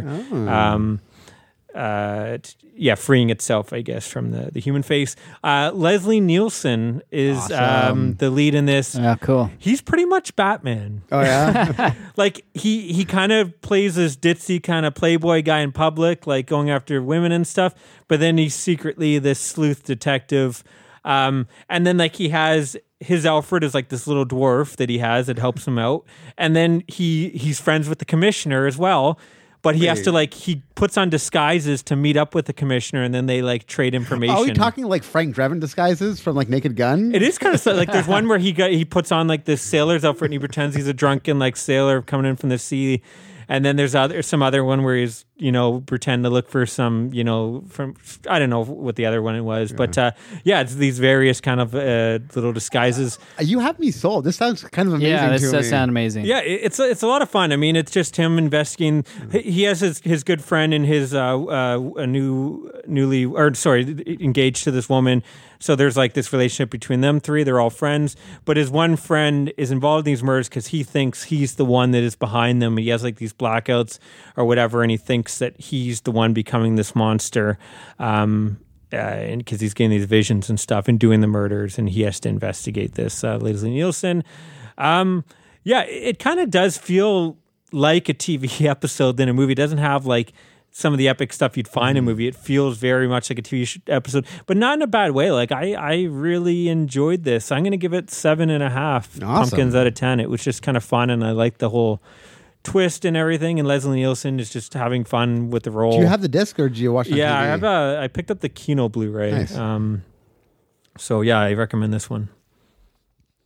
I'll go. I'll go, Maddie. Yeah, if you you really do want it. me to. So I watched from 1960 House of Usher, another Corman movie, starring Vincent Price and some fairly bad acting from everyone else. That's kind of my complaint with this one. It's another Poe adaptation. PCP. See, I feel left out. I really do. Dude, I thought we invited you that. You just couldn't do it that time. Right? But that's probably actually true. I could be wrong. I mean, maybe we didn't like you or something, but Maybe we were Or arguing. you're like, let's invite him to do, Sorority House, but we Yeah. won't invite him. and then to when you turn do- us down on that, we're like, you Yeah, know what? fuck him. You don't just get all the candy. You got to take the vegetables too. I'm eating my vegetables now. You got to pay the price. So basically, it's this guy that's supposed to marry this girl, and he goes looking after her, and he ends up at this old house, the House of Usher. Yeah. The aforementioned House of Usher. And he can't see her at first. Sees her brother. The brother's played by Vincent Price, who is fucking great in this, and he's got all these ailments and Is stuff. this the one where it's wrong got with like him. the white White hair, yeah. Right there, Yeah, it's really, really good. Except I just find everything with the other characters. Yeah. That's I remember big like the drips. story not being that interesting, but like Price was kind of great in it. If that's what I remember about the film, I don't know. I think potentially this is up there with all the stuff I've seen with the Corman ones, at least in terms of his performance. And he's always great, but there's like an extra layer of like sadness and desperation and also like there's a little bit of evil, but he's sympathetic. Like there's a lot going on there. And he really holds the picture and why it was still interesting to me. I'm going to give it 6.5 pumpkins out of 10. Yeah. But yeah, like this is the problem occasionally. And it looks good. Like Yeah, the actual... Corman actually is underrated, I think, as a director in terms of how he does visual space because, I've been watching a bunch of those Hammer. We've been talking about them throughout this year. And I feel like he's as good or better than a lot of those guys and is working actually with less effects. Yeah. Cool. Maddie? I watched The Dead Pit from 89. Have you seen this? No. Have you seen this? Yeah. It's fucking insane. It takes place in an insane asylum right beside an abandoned insane asylum. It starts off with these this one doctor. It's so insane that it takes place in an insane asylum right beside an insane asylum. Yeah. Cool. Beside an abandoned insane asylum. Yeah, Yeah. I just thought that you said insane like 3 times in one sentence. Yeah, there. that makes sense. So it starts off with these one doctor's like, what are you doing? Like, you can't do all these experiments on these patients. Like, you're playing gods. It's crazy. Like, you can't stop me. You can't kill me. The guy's like, I can't kill you. Pop. He pops him in the head. That one doctor's like, you can't do this anymore. So he seals this door of this dead pit of his experiments and his dead body. And like, no one knows what happened to him. They thought he ran away. 20 years later, this one girl is experiencing retrograde amnesia, as you can only do in the 80s. She doesn't remember anything about her, so she ends up in the insane asylum. So it's like her trying to relive her past, and it turns out she has some stories. And as you progress into her childhood, you realize that something happened that took away her memories rather than... And as this is going on, all these... clients of the asylum, I don't know how to say this. All these psychos are slowly losing their mind. Patients are slowly losing their mind. All these clients. Yeah. I worked in a few like Yeah. That's the correct word. Are slowly like losing their mind, going like a bit psycho, and it's Isn't fun. there zombies or something in there? At the end, all the people rise up from the dead pit and take over the insane asylum. It's fucking awesome. I had a blast. All the zombies looked great. There was a really cruel wet t-shirt contest. Remember the wet t-shirt contest? She's just getting blasted with the fire hose, but like almost like Elsa She-Wolf style, and her shirt gets blown off. And it's the one nurse is almost like Nurse Ratched. She's so evil and mean. Yeah, it's insanity. I don't remember enjoying that movie really that much. You liked it? Yeah, I really did. It's a blast, man.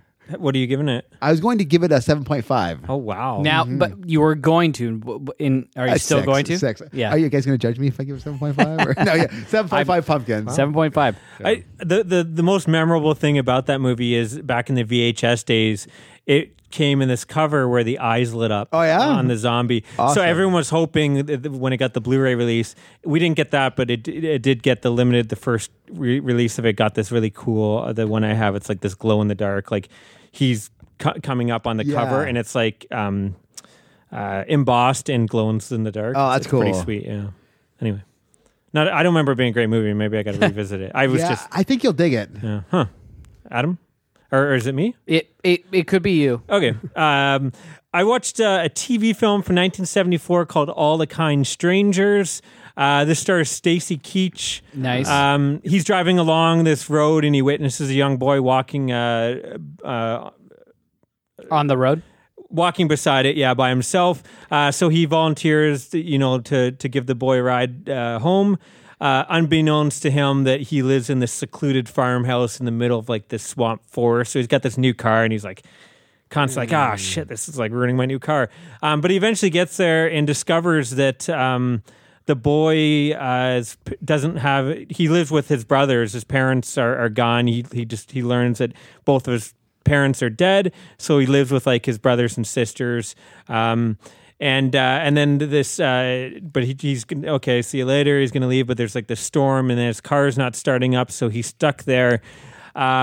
And then they say, well, go introduce him to mother. And he's like, what? I thought you said your mother's dead. And they introduce this woman, and she's kind of like, she's in the kitchen, but they like lock the room when he goes in there, and you kind of just, she writes like help in she's cooking. She writes help in the baking powder or whatever. So the flour. So yeah, you pretty, I don't want to spoil too much, but you discover that I guess the parents are dead, and what they do is they do this, they send the little boy out, hoping someone will give him a ride, so they can find new parents and trap them and lock them there. And you find that they've done this before. There's in the water, the lake. There's a bunch of abandoned cars. Oh, that's kind of cool. So yeah, I don't want to say too much, but yeah, there's some good tension in there. It's Keach is constantly trying to escape, and they have guns too. Like if you're wondering how can these kids hold them, and one of them is like a teenager. Yeah, a teenager, or even like he's definitely like 19, 20, or maybe even a little bit later than that. But yeah, it's I really enjoyed this one. It's solid build up and just a lot of good tension there. The problem I do have with it is, without saying too much, the ending kind of like it builds up all this tension, what's going to happen, and then it kind of ends like on a almost like afternoon special kind of finale, which I was disappointed with. But still, like there's some effective drama in there. I mostly enjoyed it. Stacy Keach is always fun to watch. It's weird seeing like a young Stacy Keach. Doesn't he still look like he's old though? He looks a bit younger in this one though. I'm trying to think. I think he still has a mustache, but it's not like as thick as it normally is. But yeah, I enjoyed this one. I'm going to give it 7 pumpkins out of 10. Nice. Cool. So after that, I watched a Larry Cohen film from 1976, God Told Me To. Oh, nice. So this is basically a New York detective that is investigating all these murders. Open up that Flying Monkeys pumpkin beer. Lager. Flying Monkey always has great covers, but Yeah. I never really enjoy their beers that much, so we'll see how I feel about this. We're trying to get a sponsorship. Man. Oh, That'd be sorry. Cool. Yeah. I just, every time I go to, like when I'm a guy that knows nothing about alcohol, so I buy based on the cool covers, and I always buy Flying Monkey every time. I'm like, Anyway, Yeah. support us. So basically, all of these murders are being committed. There's no secret. It's God told me. Yeah. to. How great is that opening scene with the water tower? Oh, it's amazing. It's insane, right? That scene, and then you've got the parade scene With Andy Kaufman. Andy Kaufman, It's kinda fucked up, right? Is the cop that goes crazy and starts killing. I was like, I'm looking. So it's all this guerrilla filmmaking stuff. Yeah, I was gonna say if you watch the making, because that they did with no permits, which is insane. And you can tell, like, some of the cops in that parade are kind of drunk as they're walking through. Like, And honestly, so how did somebody not get shot? Yeah. Like, you're doing all these scenes and Well, they did the shootout. They were doing the sniping too. Yeah. without a permit. well, Like, I think even like the people on the street like lost their minds because they called the cops and everything. Yeah. But you can tell, like, with the actual extras. so those scenes are fantastic. Yeah. But I remember going, is that Andy Kaufman? Yeah. Like, Yeah. like because they show him really Yeah. early on in the parade, like with all the other cops, and I'm going, it's perfect for him to do something like that. Exactly. Yeah, I really like it. I'd watch Q, so I got some other Larry Cohen experience recently, and I really dug Q as well. There are elements of this when they actually get into the plot where you go, like whenever he seems like he's not doing something high wire like act in terms of like, I'm going to film this scene that I'm not supposed to do, which are always executed like it's a real movie. Yeah.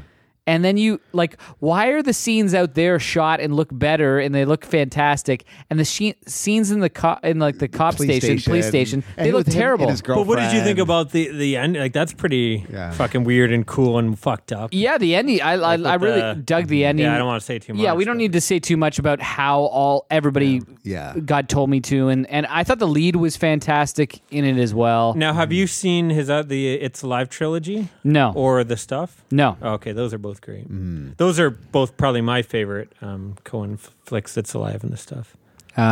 It's Alive is like a stupid baby killing, but again, it's like this one where there's a lot more to it. And it I think that was the thing. Like, I wasn't that interested in watching his movies just because, like, sometimes I hear like, oh, like it's cool because he did this stuff that guerrilla filmmaker on such a low budget. And I go, but it works in a crazy way, right? Yeah, like there's something magical about that. So I watched Q, and he does a bunch of that shit in that movie too. But David Carradine's in it as well. He's a good actor. Like, you forget, because he was Chai-Kwon Kane, and but like when he was younger, he was crazy good. Well, he was great in Kill Bill too, I think. Yeah, he's great in Kill Bill. Yeah. So I'm gonna give it 7 pumpkins. Cool, nice. I think probably like one step below Q for me. I need to. Q's one I haven't seen. I've owned it for like years. I should get on that. It's like they're really close. Like, I bet I could watch them on another day. They both have a similar sort of vibe. The other one, except this one's more religious and the other one's more monster. He's definitely a filmmaker though that always he always didn't have much of a budget, but he always did something. His films were like slightly elevated, you know what I mean? Like if he did a movie of the stuff about this goo eating people, but then it's like tackling all commercialism and all these different other political intrigue and stuff like that, shady.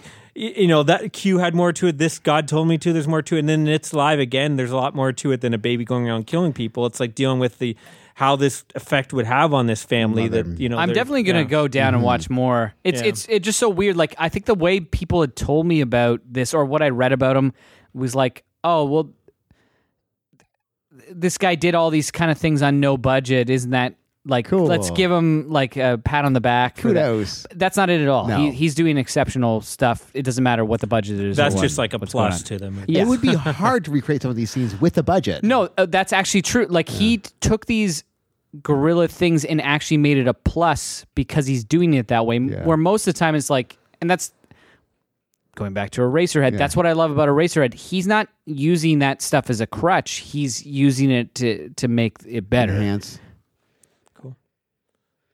I think you're up, Kyle. I'll be quick with this one. So I watched, I'm trying to find a movie to watch with my son, Batman versus Dracula from 2005. I've seen 3 or 4 times. Yeah, actually, I like this movie. So while trying to uncover a stash of stolen loot in a cemetery, the Penguin? The Joker and the Penguin accidentally unleash Dracula from his many-year slumber. It's pretty much what you expect. It's Batman facing Dracula in Gotham City, and he's trying to turn the whole city into the undead. There's some fun stuff in there.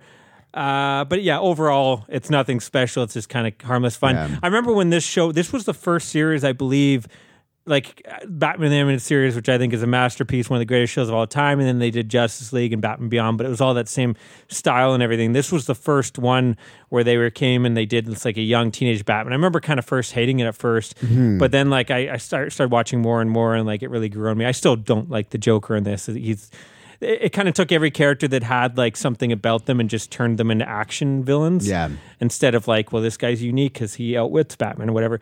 But I don't know. It definitely grew on me. But this one's fine. But it's nothing special. I'm going to give it 6 pumpkins out of 10. All right.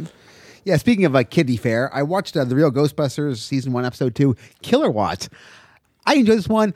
Pretty much a ghost goes into this electronic thing and shuts down the city of New York, and all these monsters are like cool designs, like vacuum cleaners coming to life, like generators coming to life, and they all look very hip. So I enjoyed this one. I'm going to give it a 6.5 pumpkins. Cool. I watched a movie I should have watched for our top 100, and I knew when we were doing our top 100, made both of yours. We can crown it a maniac tonight. Beetlejuice. Nice. So yeah, it's fucking fantastic. Yeah. It holds up. All the set pieces and characters, the monsters. Yeah, I love all that kind of practical stop motion stuff that he's doing in it. It's such a shame that Tim Burton isn't doing these movies anymore where like he was so into the world, creating every little detail.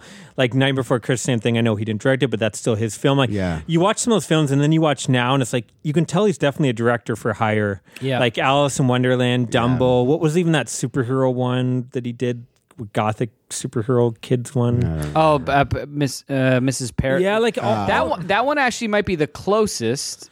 to his sort of thing, like all the school for like kids that have all these like it. I think it was actually probably in my. So Mrs. Peregrine's School for Children or whatever, Yep. I think they tried to pretend it was X-Men in the ads. Yeah. And then also tried to tell him at the end, okay, so you've made this thing with all these cool like kids and it's like this small story. Well, now we need it to be X-Men at the end. So you need to go. Did you big. guys see that one? No, I No, haven't seen again, it. yeah, the trailers turn me off that. Well, the trailer actually doesn't have anything to do with it. Like, it's good until it's terrible. I just like, when's the last like fully like, is it Sleepy Hollow? Frankenweenie. Oh, Frankenweenie. Which I'm going to watch for the first time, I think, Yeah, this week. Frankenweenie is good. And then before that is probably, I guess there's the one Sweeney Todd was okay. Yeah, Sweeney Todd's pretty good. But yeah. It's okay for a musical, I guess. Yeah. Anyway, sorry to interrupt you. I just, I'm just going to give, I don't need to talk about it. Yeah. It would have made my top 100.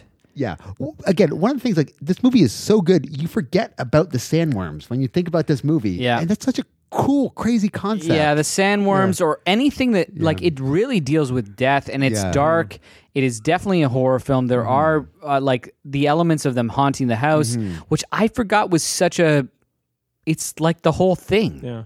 Oh yeah, and even it tackles Winona Ryder's characters like looking into suicide and like Yeah, that would have been maybe my only thing. Like, she's a little bit thinly drawn and she's great, and that's why. So I thought she's supposed to kind of be that gothic girl that you saw in school, and that's all she talks about. You know? Yeah, and that's all you get. Like, she's not a real character to me. She's like I thought she eventually though kind of. There's a little more to her, I thought, by the end. Like, she kind of realizes that, you know. I think that's all. She just changes. Like, there's not actually characterization. She like Not growth. There's not real like. I guess within like Winona Ryder has depth. a different actress, it would have been a terrible role because it's her. Yeah. You actually believe her character. Yeah, 'cause she's fantastic. Like you know, we talked about Heathers and how Yeah. great she is, and that like at that point you couldn't have asked for a better actress. Yeah. So I'm going to give 8.5. That's my only kind of thing about the movie is occasionally none of the characters, other than maybe Alec Baldwin. Is that and Gina 8.5 Davis. salamis, 8.5 balonies? What are we talking here? That is well, 8.5 pumpkins. Guards. So I don't know where that might have just cracked the very end of my top 50 or something like Yeah. something like it wouldn't have been at the very top, but it would have been in I there. miss 80s Gina Davis too, like The My Fly goodness. and Ooh, yeah, she was so good. I'm trying to think. There's a couple other ones that she was Even just League great of Their Own. She's Yeah. incredible Yeah. in Oh, yeah, League yeah. of Their Own. Yeah. Yeah, she's so charming too, Girls Are isn't Easy. she? Oh, another Jim Carrey number, eh? in. And Jeff Goldblum. Oh, weird. Cool. I finished off my day with a little film called Don't Panic from 1987. Spanish film directed by Ruben I'm excited to hear Galindo Jr. Galindo. That's pretty good. Galendo. Galendo. I have no idea. I've never heard No, this I'm sure movie. that's not right. Anyways, Vinegar Syndrome released a bunch of his films as of like in the past couple of months or past year, I guess. And I picked them all up and want to watch them because it seems like they all kind of have something interesting about them.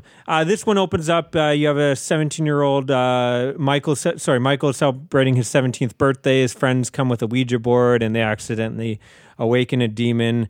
Murders begin happening to everyone at the party, and Michael becomes the suspect because he's having these visions of the murders.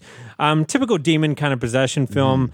I will say that this one didn't really work for me that well. That there's another film that I watched by the director that I did enjoy and talk about in a bit. But outside of some decent special makeup effects, I just found this whole film mostly forgettable.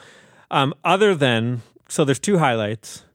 One, the lead female in this, the love interest, has this like fucking thick unibrow the whole movie. that does it for you, eh? That's that always gave me a chuckle. And the second one is the lead for some fucking reason wears these full body dinosaur pajamas. He's supposed to be 17-year-old and makes I'm talking like, you know, like the kids' pajamas where they're like red and then they'll have like the red kind of ring. Yeah. It's like that, and it's got like then this. Do those still exist? Is that still what's fashionable? They do it now, but with like Batman and whatever.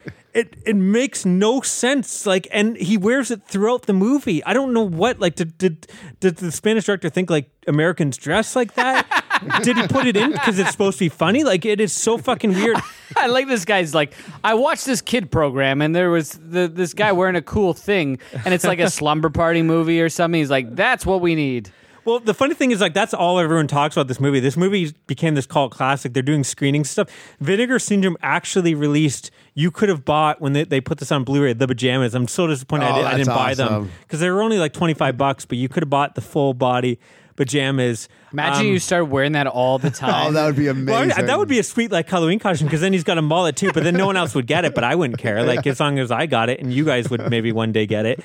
But 33% of the people in this room would get it, and 1% of the population would get it, maybe. I do the cautions for me. 1%, that's so high. I do the cautions for me and you guys. Like I don't care about anyone else at the party. Let's be honest. 6 people in Hamilton would get that. Who has seen Madhouse, Vincent Price? Yeah, that's true. Who has seen even the Charlton Heston Omega Man? Like Teen Wolf. I don't really do even the old Universal Monsters Wolfman. Teen Wolf people have seen. I guess so, but most of these costumes I kind of do, hoping that you guys will get it. But anyways, maybe in 6 or 7 years we'll get this one. Yeah, I'm going to give it 5.5 pumpkins. I'm never going to watch this movie. If you're giving this movie 5.5, I'm going to give this 3. Yeah, like this is going to kill me to watch this movie. And just look at the pictures of the pajamas and you'll see what I'm talking about. Worth it for the jammies. Yeah, to be honest, like it just anytime they come on, you just like. You know how sometimes we do it all for the grams. Yeah. We are all about the Instagram lifestyle. Just type in We're doing it for the jams. Don't panic pajamas, and you'll see a great image of these. But yeah, anyways, it is this cult classic now. Like everyone, a lot of people in the horror community know about this film because of these pajamas. Pajamas. I think they do like screenings now, like every year or something. Anyway, so from 2007, The Girl Next Door, but not the porn girl moves in next door. This is a terrible movie to watch. Yeah, you've seen this. Oh, yeah. It's like you can watch it once, and that's all you need to watch it. is this the one with Jennifer Lopez? No, this is with no one you'll know. Yeah. Okay. It's about, pretty much, speaking of rape and torture, this girl just gets raped and tortured for terrible. So hour and a half. It's basically like this girl, her parents have died. She's got a sister who's had polio, so she's in the braces, and they've gone to live with this fucking awful Insane. aunt. This is a Jack Ketchum movie. Yeah. Right? Yeah. Yeah, the he's writer. like this famous writer, and there's been a bunch of his movies, and they're all kind of like supposed to be fucked up and disturbing. Like so this. we This is based on a true story, actually. a true story. Yeah. So this was the whole. It was on a And list. Ellen Page did of an the best adaptation of this as well. That was a TV film, I think. Oh, Same, okay. based on the same story. I wonder what that is. Not that You want to watch this again? I don't want to watch this ever it's again. Not a popcorn movie. It is. I at this point maybe watch the one with Alicia Cuthbert at that point. Right afterwards, just to watch this yeah. way. It is. So we've talked about this, like Henry of a Portrait of a Serial Killer, which I think is unflinching. Unflinching, great movie though. But it's art. Yeah. This is no art. This looks like a fucking Lifetime movie and is directed like a Lifetime movie, except it is exploitative. Yeah. It has no fucking care for the characters. It pretends to because it's got sentimental music at certain points. The shit they do this girl It's brutal. and it happened, and it was more brutal in real life, and that's terrible. But the way that it's shown on screen is fucking awful. Like it is just for sensationalism. Yeah. So the Ellen Page movie came out the same year, actually, 2007. And it's called An American Crime. I've heard that one is tough I listened to to watch a podcast where they talked about both versions and the true story, and I was like, I'll probably never want to watch. Yeah, this. I'd say It's pass. Like terrible. there's no reason to watch this. Yeah. Fuck, people are terrible. Yeah. I bought this. I'm like, all right, it's gonna be like a fun story about like maybe like she gets a shotgun at the end. Papa. I don't know anything about this. And So they're I trying picked to it tell up. because I think it's in the 50s. Yeah. So they're trying to make it like the songs and the type, and they do a good thing of I think like it starts like, ever since I was a young girl, The I spelling. wanted to be like she does like a Goodfellas like voiceover Oh my as God. she's like getting like tied up in the basement. And Are you shit. being serious? No. no. The only like and there's so many weird tones. No one's very good at acting in this except for the Aunt Ruth, who's playing it as like she's a villain because that's how it's. Yeah. Anyways, 4.5 pumpkins. don't go see this movie. Like it's just like I enjoyed. I don't enjoy these things, but I think there's something. Miss Maisel, wonderful Miss Maisel. Yeah, he's the one dude. Yeah, one awful fucking. Every kid is despicable, but the one kid in this. Yeah. Which also makes there's no fucking layers to people. But in the real story too, like none of them were good. Like there's this one that he didn't take part, but he never told anyone, and he was kind of part of it. Right? Well, that's what they have, and he's good in this. Like anyway, And the ending is so fucking stupid. Stupid. Yeah. So tries to make it like this heart. Yeah. Like I'll never forget that time of my life. Like, of course you fucking won't, you fucking maniac. Yeah, like what? Who's the actor? I don't know. It's not Atkins, but it's like someone, an older cat. Yeah, it's what's his name? He's been in a million. William Atherton from like Ghostbusters or whatever, but he's old now. Yeah. And Die Hard. okay. Anyways, fuck this movie. Yeah. Fuck people. Like this is making these things worse. It's not like you're giving the story. I feel terrible for anybody that has to go through this shit. This is actually making that stuff worse. It's sensationalizing in a terrible way. Okay, what else? I'm done for the third. What else did you watch? I watched Grimm. Actually, if you don't want to, like, I want to watch. I can talk about something that thank you. I love. I'm going to give this 9 pumpkins out of 10. Wow. Treehouse of Horrors, the first one. It is so fucking good. Like, So what's in the first one? It is the Bad Dream House where they buy like the Amityville house. It has the That's great. The aliens where they take them aboard and like they insult them. Also great. Which is based on the Twilight Zone, right? Yeah. You got it, and it has the Raven. Yeah, there you go, which yeah. is incredible. Yeah, so like they're all like, good. They're all telling stories like in a treehouse. Like, wow, I was thinking about this. I've kind of gotten burned out on the treehouse for the last couple of years because You got to stick with the first like 9 or something. You know? This was so good. You forget how good these actually are. So I haven't watched any oh yeah, in probably years. 20 years. Yeah, it's been a while since. Not 20 years. They're worth this one. revisiting, but again, 15 years. do like the 15 first 10 years. and then Yeah. 9 or 10 and then quit. You will be happy you did. It is so good. It's so like nostalgic and charming and kind of funny. I think I saw one in my 20s, and I've never gone back. I think too now when like at least when I watch it, you kind of get all the references that some of them I didn't get before because I hadn't seen some of the movies before. So. Like, I guess there was one thing that I don't remember being in the actual syndication where he actually like calls up the you sold me a house on an Indian burial ground. Like, yeah, you knew about that. It was in the flyer. Like, wait. Oh yeah, you're right. Actually, sorry. Oh yeah, because that's Poltergeist. And You got it. Yeah. Cool. So I watched from to like wipe this away. Just well, wash that back taste to out of your mouth. How many pumpkins did you give the girl next door? 4.5 Okay. pumpkins. Grimm from season 3, episode 4. El Kukui, which I think is like it's a monster of the week, but it's a really good monster of the week. It's basically this legend that's going through this one part of town, and it's a vigilante sort of story where all these people are fucking up a bunch of stuff, and this. I don't want to give it away because you'll get it if you watch it, but there's like a good twist in who this actually is. I'm gonna give this one 7.5 pumpkins. This is a show that you need to watch from start to finish. You just can't like plop yourself into midway through. I think it's probably self-explanatory, or like you care more if you. I think it's probably something you want to do that. Yeah. And yeah, like you want to. There's a bunch of like ongoing story, serialized stuff in the background. Mm-hmm. Most of you could watch any episode. You don't. Like it's usually a few minutes. As long as it's not the season premiere or the mid-season one or the end.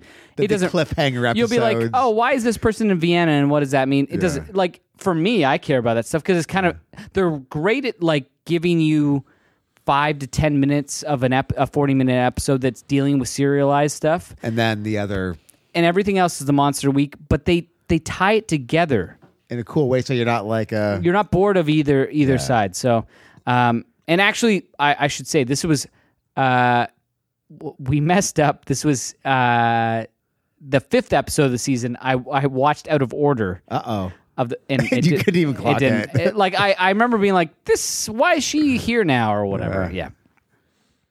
Are we on to the 4th then, or we're on to the 4th. So go for it, Kyle.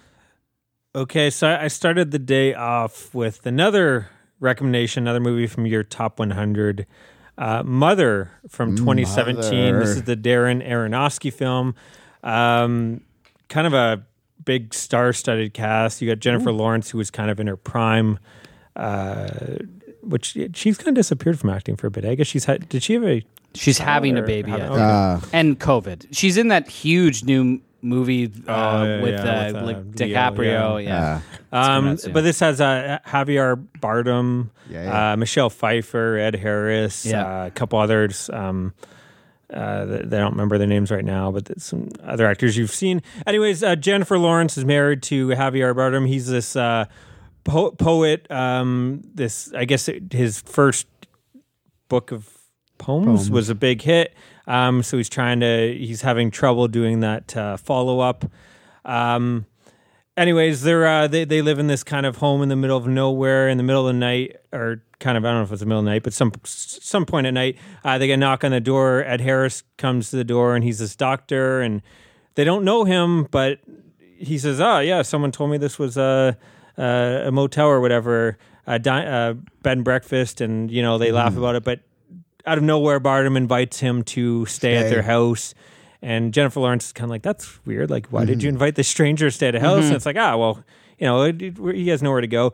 Anyways, they kind of spend the night talking at Harrison Bardem. And, she wakes up the next day and he's like invited him to stay there. And he's like, this guy's got so many interesting stories that, that I'm just getting motivated here.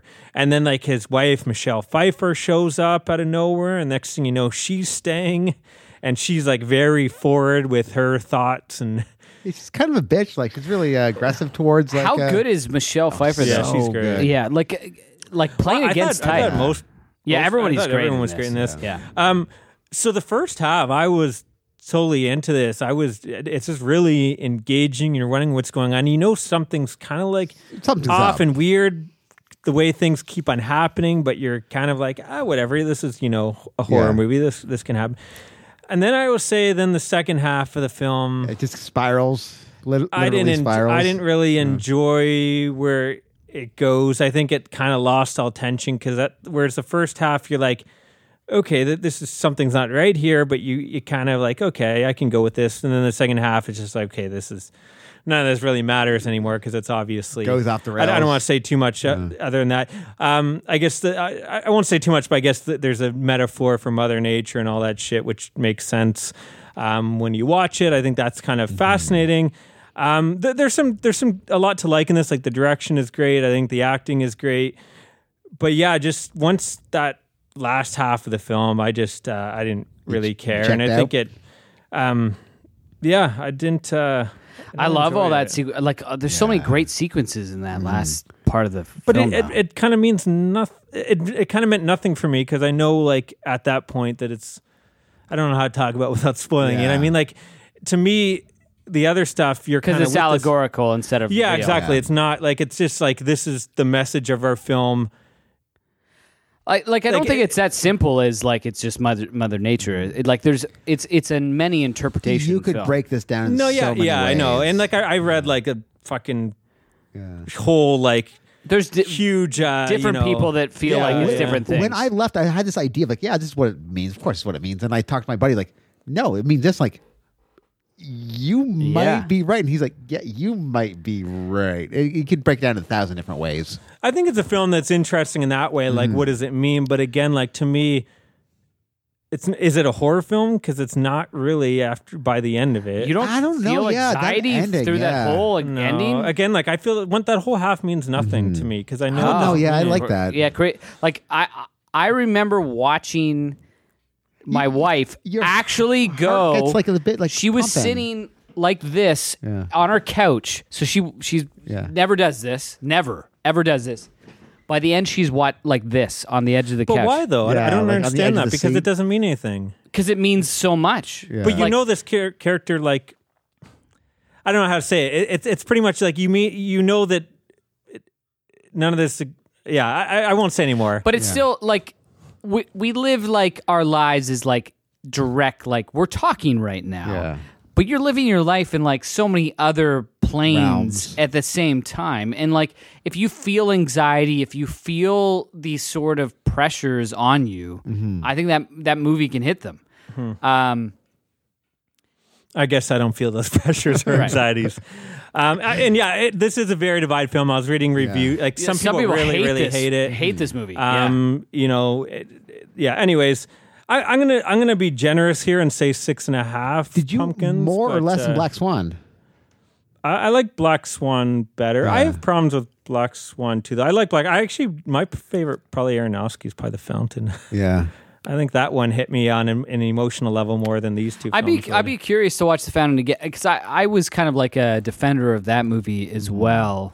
That might be top 100 for me. I actually love that film. I don't know, that film. Yeah, to me, there's so many layers to that film, but I think it works on a story level as well as an emotional level. Whereas, this one, it just the problem I always had with The Fountain, even in the beginning, was like not enough water. Yeah, not enough water in it was the story, actually. Like, the story is like shoehorning in, like, the story probably needed like the 3.5 hour edit or whatever that he originally gave to the studio.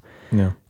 He an incredible director, and a director that I hope never tries to make a mainstream movie. This kind of film, maybe this is why Jennifer Lawrence, because this was a bit of a bomb. Like, I was looking up, I think it did $45 million on like a $30 million budget, so that's not good. And this was kind of her in her prime, and it was like this, and then the X-Men films. I think Joy, and then Passengers, and then Joy actually didn't do as well as So she kind of had stinker after stinker. I guess that's why she disappeared. Didn't she do Red whatever though? That was a stinker too though. I thought that made a bunch of money though. Let me see. No. I'll look it up as we talk. But yeah, anyways, there's definitely. I mean, again, it's an incredible filmmaking in this, but I didn't connect at all with that last half. I kind of hated it. It's too bad because I think that first half I was like, wow, this is. I mean, I wouldn't be top 100 or anything, but the first half I was like, this would probably be my top 10 of that year. And then by the end, I was like, yeah, this wouldn't be. Yeah, it's the whole the end's the whole reason for me. It's my top 100. Like the first half is like. Excellent, but I thought it was set up for this. Yeah, it was set exactly. Deconstruction. So the Red Sparrow was. It did like double, over double. So not, but again, like not again.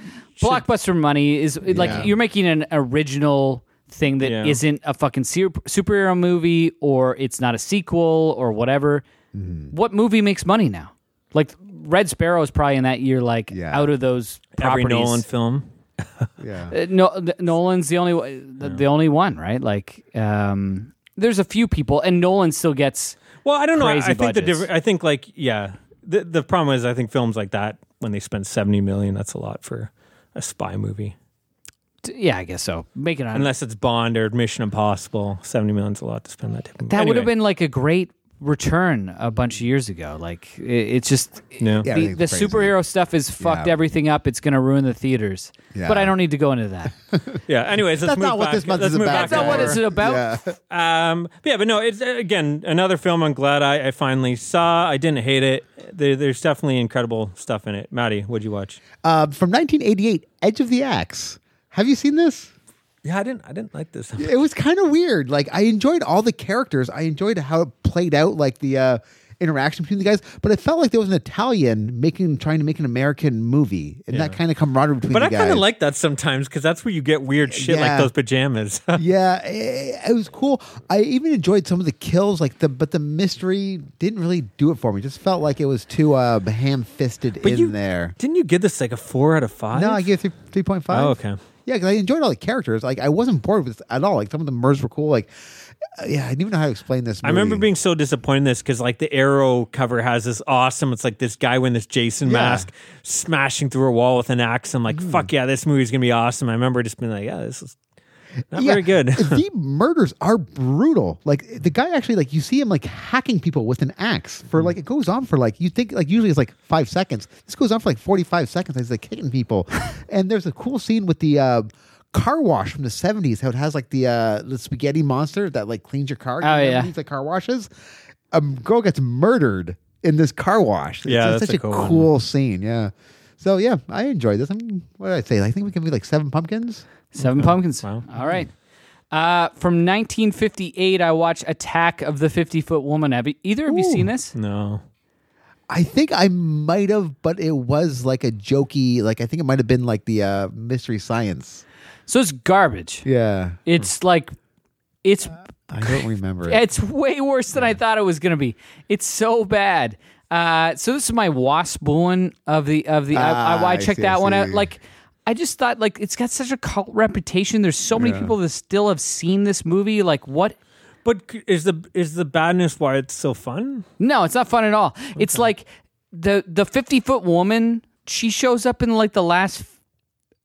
The existence of her shows up in the last 15 minutes. She actually shows up maybe in the last 5, like, or maybe 10, and most of it is like a hilarious, like, this guy's cheating on this young girl, and they're just partying at Tony's bar. And at first, I was like, okay, this is stupid, and I can like this.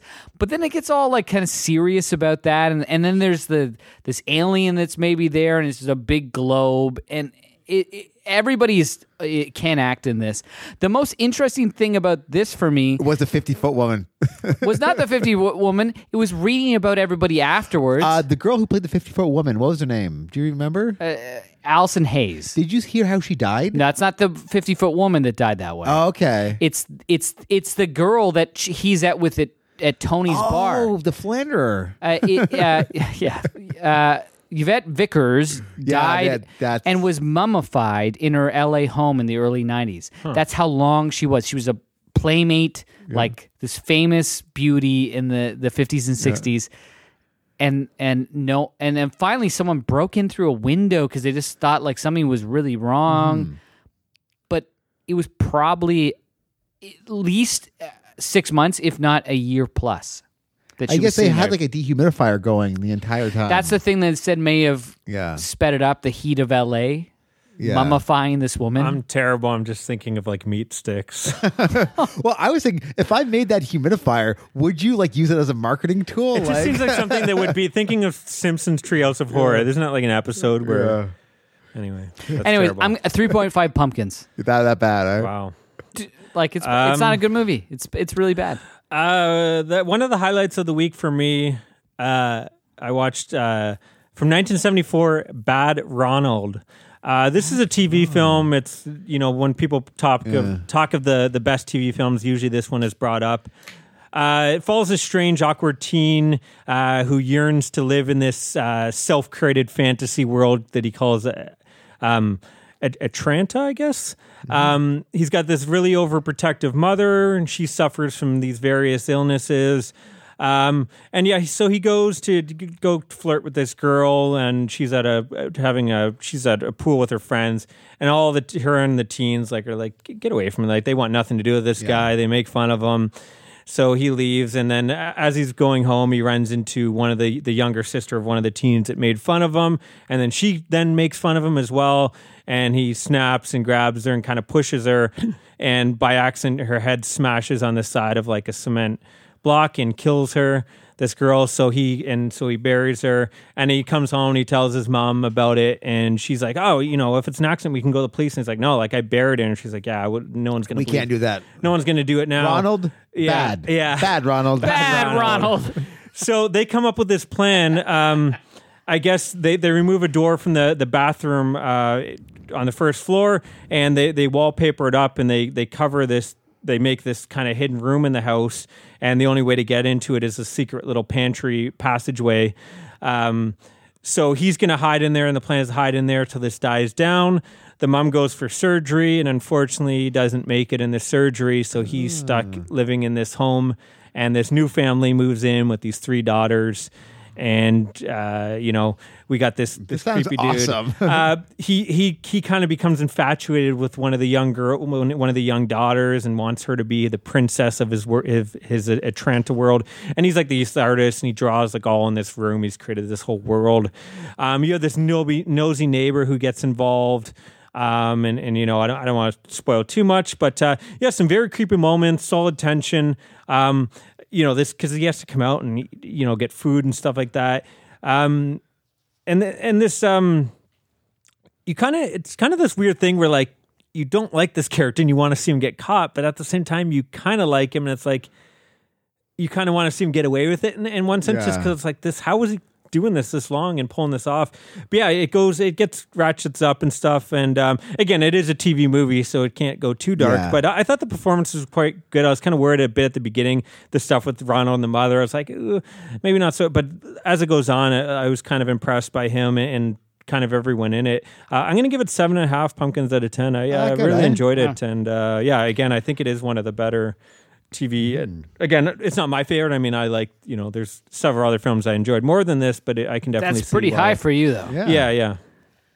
I didn't write down the year for this, but have you guys seen Alien 5, Alien Resurrection, Alien 4, Alien Resurrection? That's like 97, I think. Yeah. Speaking of Winona Ryder, she was in this, and this movie I've never seen this. Kind of weird, but I didn't hate it. It's like a French director, right? Yeah. Amelie and it started Long off Engagement. Terrible, like with some bad CGI of a guy crushing a bug, and like, ooh, this is gonna be rough. Yeah, but it kind of turns into this like fun action, crazy '90s movie that's like overdubbed. I guess I avoided this at the time because I love the Alien movies so much. This is how can you top these movies? You can't.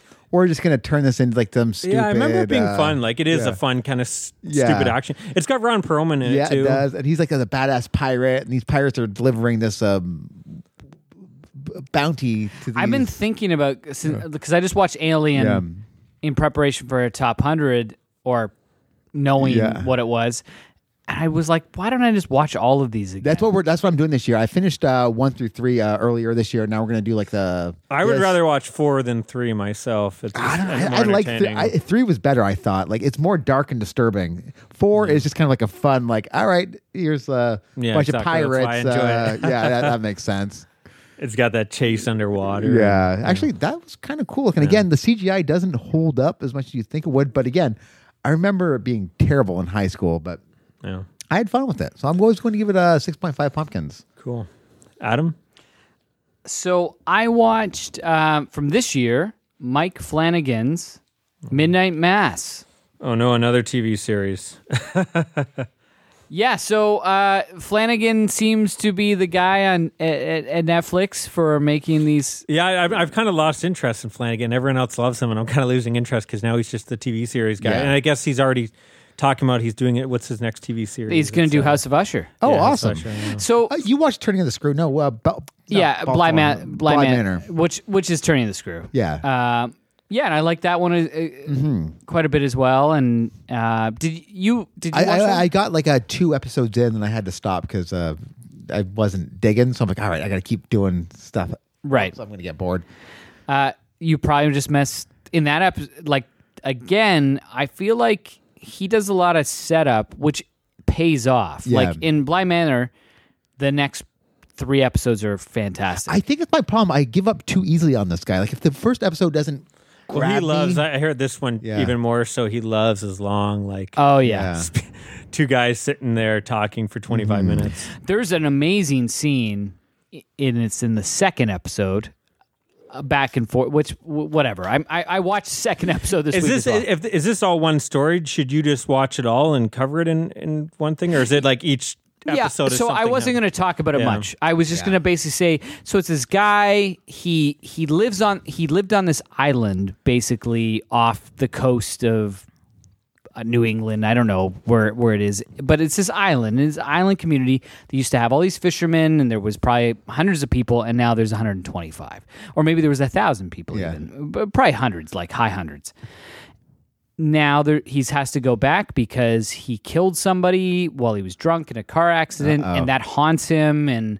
But now he's having to go back to this place, and it's had all this rough time because of an oil spill. But there's some weird shit that's going on the island, and it sets it up really well. Like for me, Flanagan, other than Hush as a filmmaker, has been and Gerald's Game to a degree. Like he's been okay. Like I like him as a filmmaker, but I don't love him. I've loved his TV shows. I've really liked his TV show, especially Hill House. I think that was insanely good. Yeah, it's insanely good. And Bly Manor, you should go back. Yeah. Because the middle. There's one episode I don't like. It's near the end. Everything else, if you get to the fifth episode, you'd be like, oh, fuck. Like, he's so good. I think I did the same thing with Hill House. I watched like 2 episodes, like, all right. And then I was like, on Shocktober that year, and was like, go back and watch this. This is fucking blowing me away. So I'm quite excited about this. So I'm going to give the first one 7 pumpkins. It does feel like... That's less than your Grimm. Yeah, Grimm is great. Grimm's great. Oh, okay. Why am I watching? Yeah. Well, have you not been paying attention to everything he's been saying about Grimm? Grimm is like those shows we don't get very often anymore that know what they are. Like, they're not trying to be... Yeah. I feel like, why am I the one backing up Grimm on this fucking show? You guys should all be watching Grimm. Great monster of the week, good practical effects, a cast that like integrates itself into a setting. Watch fucking Grimm. I'm just going to talk about Grimm. Yeah. So I watched Grimm season 3, episode 4. This was One Night Stand. It's basically like it's kind of like one of these old slasher/monster movies, actually, where these boys are down by the lake and these girls seem to like them. They don't know why. They're sirens. They go into the water with them. They fucking have sex, and then they're like, how amazing is this? But then there's something underneath the water. Oh, no. But the girls are there, and they seem to kind of know what this might be, and it goes into whatever it is. It's a 7 out of 10. It's still a really good episode. Yeah. I had more, I think 6.5, 6s, the first season. So, yeah. Is that it for the 4th? I watched 2 episodes from season 1, episode 2 of Scooby-Doo. A Clue for Scooby-Doo. And I also watched Deep Sea Diving. No, A Clue for Scooby-Doo was about deep sea diving. Same episode. I'm doing a bunch of cartoons with the kid. Yeah, I guess with this one, it's like has like an old timey like the deep sea diving suits. Yeah, it's one with the glowing. Yeah. What a cool monster for like a kids show. All those monsters in those first like season or 2 are awesome. I am loving how cool this actually looks. Like the Scooby Doo, like the art in the background, the van, the forest, the castles they always end up at for some reason. It's fucking awesome. Yeah, I'm digging it. And I also watched Treehouse of Terror Part 2. And this one's fucking great as well. I'm giving it 8.5. It's awesome. Is it terror or horror? Horror. Oh, sorry. I wrote Boo. Treehouse of Terror. Yeah, I wrote You've Treehouse only of watched Horrors. like these every year. Yeah. Yeah, I do actually. So yeah, I'm giving that one 8.5. Cool. Are we on the 5th then? We or? are on the 5th. So I started off with a Creep Show. I guess during COVID, Creep Show did this animated special to kind of hold the viewers off. This Halloween special. This is a TV episode, though. An episode, yeah. Yeah. So I was kind of excited because the cover they did is this cool picture of the creeper holding this pumpkin. Yeah. It's not Halloween at all, man. They fucking lied to me. So you get 2 stories in here. They're both, and again, they're not animated. They're motion comic style animation where it's like it's not even full animation. So we have Survivor Type as the first story. It's pretty much Kiefer Sutherland actually does a voice. He's this guy that is stuck and injured on an island. Side note, Kiefer Sutherland. What has Kiefer Sutherland done outside The Lost Boys that's good? 24. Go again. Something else? Was he in the Vanishing remake? Maybe Stand By Me. Terrible. Stand By Me. Yeah. Okay. He did some other stuff. I The just can't think Cowboy right Way. now. Yeah. Like that's the one that comes. He's not that good, is he? Like he's like I like him. almost David Caruso. Flatliners suck too. Like I'm trying to think of like all the 90s. I'd have to rewatch Flatliners, but I think Flatliners is no good. Yeah. That's my gut from like Yeah. watching it and with no memory. I think Dark City is great. The Young Guns films are great. Three Musketeers is a lot of fun. No, Three Musketeers. sucks. Time to Kill, Phone Booth. I like Three Musketeers. Oh yeah. Oh, he's in Phone Booth. Yeah. Time to Kill. I guess he was the. Yeah, he did some stuff. Don't fucking get off. Yeah, he's Kiefer He's still Sutherland's like, back. but he's not. He did 24 for like 10 seasons, man. He made a shitload of money. Yeah, like and that's I think fine. he's coming I'm never back gonna to watch that. 24. I saw some of 24. Yeah. 24 is like a very like A time and a place show. like like something that will hold up even worse than Lost or whatever. Yeah. But like, is he ever the guy in those things that you're like, he's the best thing in this? Lost Boys, Stand By Me. Not Stand By Me, but Lost Boys. All the kids are better than him in Stand By Me. Stand By Me. Yeah, and Samuel L. Jackson's better than him in Time to Kill. Yeah. Oh, way better. Matthew McConaughey. Yeah. Anyways, back Sorry, to, back I to just Chuck was like, Norris. it just was like Kiefer Sutherland. We think is like a big time actor, Yeah. and he's Well, I think he's done enough though. That Yeah, I'm sure there's he's proven two. I'm himself. sure that I just quickly looked. I didn't go through his whole filmography there. Anyways, he's stuck. Sorry. He's stuck on this island. We get flashbacks that he's a surgeon and he was doing drug deals on the side. There's nothing really to this story. It's just gruesome of him. Wait. That's a Stephen King number, isn't it? I think I read this in a maybe. Stephen King book. Maybe. Yeah. He has to pretty much Yeah. cut parts And of he's him doing drugs to and eat kinda- himself to yeah, survive. yeah. No, he's not doing drugs. It's flashbacks to him selling drugs. And stuff. In the Stephen King book, he's doing the drugs so he doesn't feel pain as he's Okay. cutting off. Maybe. Yeah. Anyways. Anyways, nothing to it. Second story was twittering from the Circus of the Dead. This is this really annoying. Excuse me. Whoa. Why? I got the beer burps. This really annoying teen girl is on a trip with her family. I think she's supposed to be annoying. Maybe it's the point, but I found her excruciatingly annoying. Anyway, she goes to the circus that she believes to all be an act, and they have real life zombies there. And Yeah. It's exactly what it you was think kind it of fun. is. Like Yeah. it was kind of fun because they're shooting zombies out of a cannon, and there's like a lion versus zombies. That's kinda cool, actually. And like I guess the ringleader is coming out on stilts, and she's just like some woman that had survived, and they got her there, like she's just trying not to die. Oh, And she kind of says doesn't like, want to be on stilts. yeah, and she Like, yells, help me. like help, and they all think it's part of the show. Everyone's laughing and everything. There's not. It was kind of fun. I think this is based on actually Jonah Hill's story. I could be wrong. Joe Hill? Joe Hill. Sorry. no Jonah Hill. Yeah. King. He came back in time. Super bad. Yeah. Anyways, I enjoyed. Like it's kind of one of those McLovin stories is great in that I wish was like live action might have been better. I think it would have been cool to see all the circus stuff with the zombies. I think there's a cool idea in there. It's just unfortunate that it has to be based on this annoying girl on Twitter. I just remember this was like new. So my Jonah Hill stuff would actually be true. I kept thinking like, oh, this is TV. It's got to be from 1973. It's something no one's ever heard of. And this is last year, 2020. So I'm going to give it 5.5 pumpkins out of 10. Nice. I guess I should just go one with one more. I watched Cat People from 1942. I think Oh, yeah. Oh, wow. Another one that made your top. Yeah, made 100? my 100. Another one that I didn't love.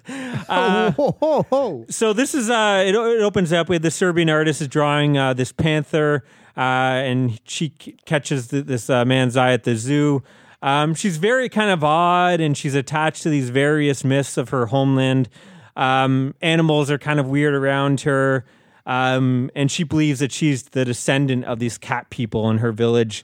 And I guess she believes that when aroused, she'll turn into a panther or something. But despite all this, the man is still strangely attracted to her.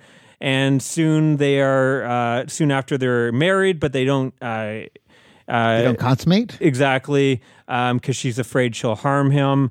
Their romance dwindles, and he starts falling for the colleague that has always secretly loved him at his work. She heads off to psychiatrist, and the psychiatrist kind of wants her. And then this woman she knows that there's something going on between her husband and this coworker, so she starts stalking her in panther form. There's a couple cool scares there. There's one in like a swimming pool, one on a bus. But again, another film where there's not really much horror until like those. Like I think it's about 40 minutes in before we get any of that. The horror elements are very minimal, like right to the end. It's if you're looking for a werecat movie, you will be. Yeah, that's not it. It's like it's more of this weird relationship between. But I didn't even care about the characters. Like I didn't care if the romance worked between him and her or him and the coworker. I don't know if I was supposed to. I mean, it looks good. Another film that like visually it looks great. Again, the scene, the way it's shot in the swimming pool and the jump scare at the bus and stuff. There's some cool stuff. I don't. The park scene?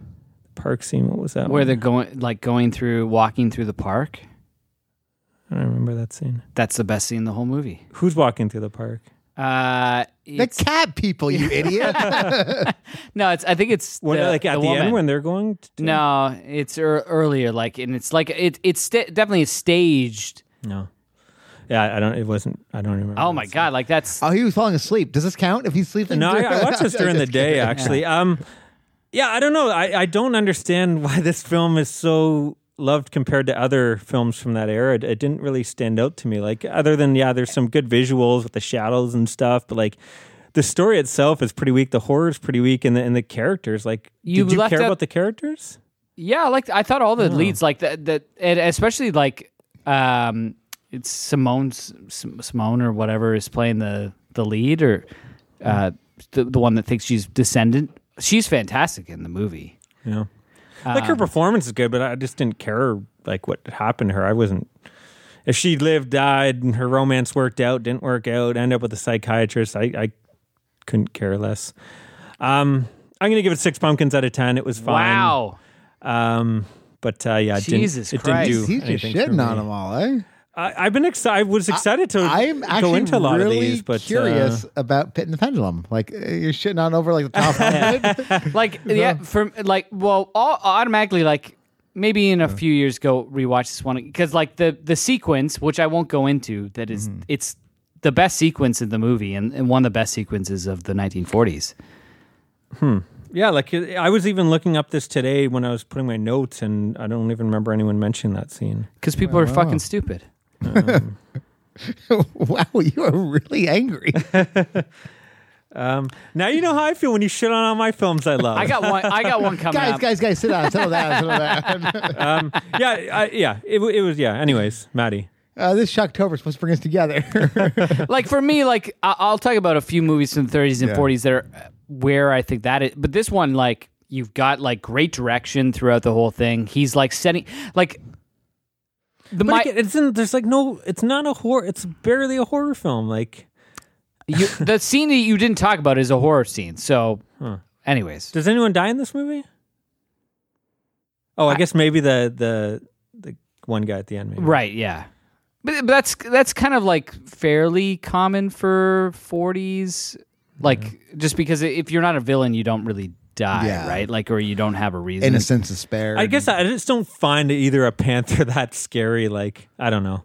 The guy's favorite movie is Grizzly, and what's the other one? But again, like Day of the Animals. Yeah, whatever the fuck are you scared during Grizzly? Well, good. Wait! Don't fucking shit on Grizzly. I think that's Grizzly is like this fun kind of Jaws. Like Grizzly's kind of silly fun. I think that's a difference. Whereas this is, I don't know if it's really trying to be silly fun. But there's so much like style and whatever. I'll talk about Grizzly. We're gonna get to that. We are going to get to that. Yeah.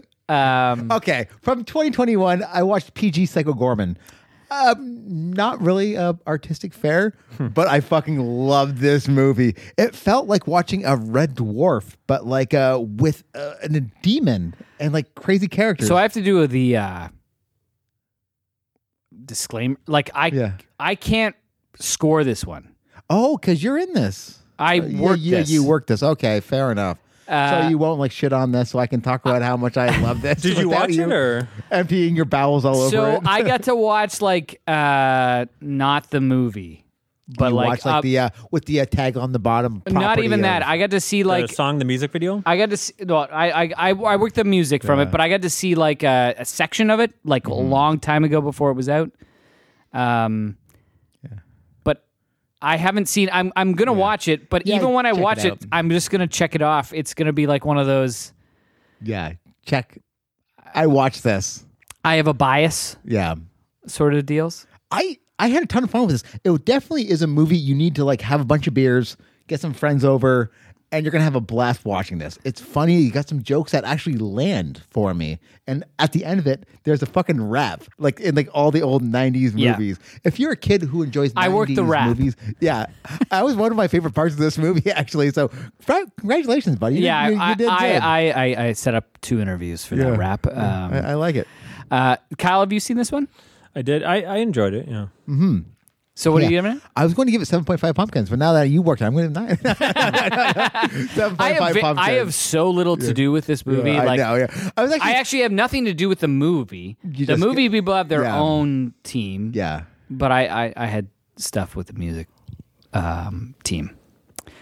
Great. It's a ton of fun. Again, I wouldn't watch Score it is great. by myself. Like, I don't want to. It wouldn't be a movie like, oh, I'll put it on. Like, I'm entertained. Like, you got it. The beer's like, oh, that was good, right? Like, you need buddies to high five and joke around. So that was your daughter. Yeah. Me and Juniper watched this. I cracked a beer. It was only like 3%, so I'm still responsible.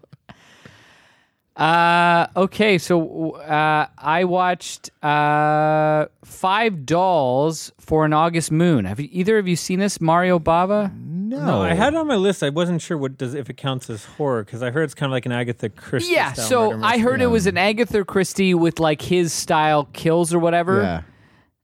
It's neither of these things.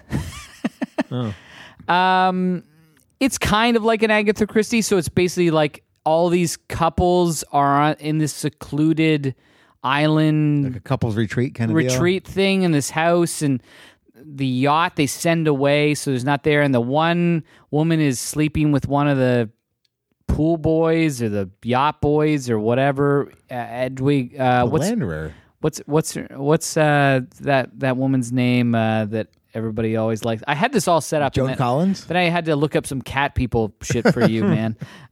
No, it's she's in all of the kind of like yellows. Edwig. oh yeah, I love her. Finich. Yeah, like she's good in this, and She's, in my opinion, one of the most attractive women of all She's got time. smoldering eyes, eh? Like, you can get lost in them shits.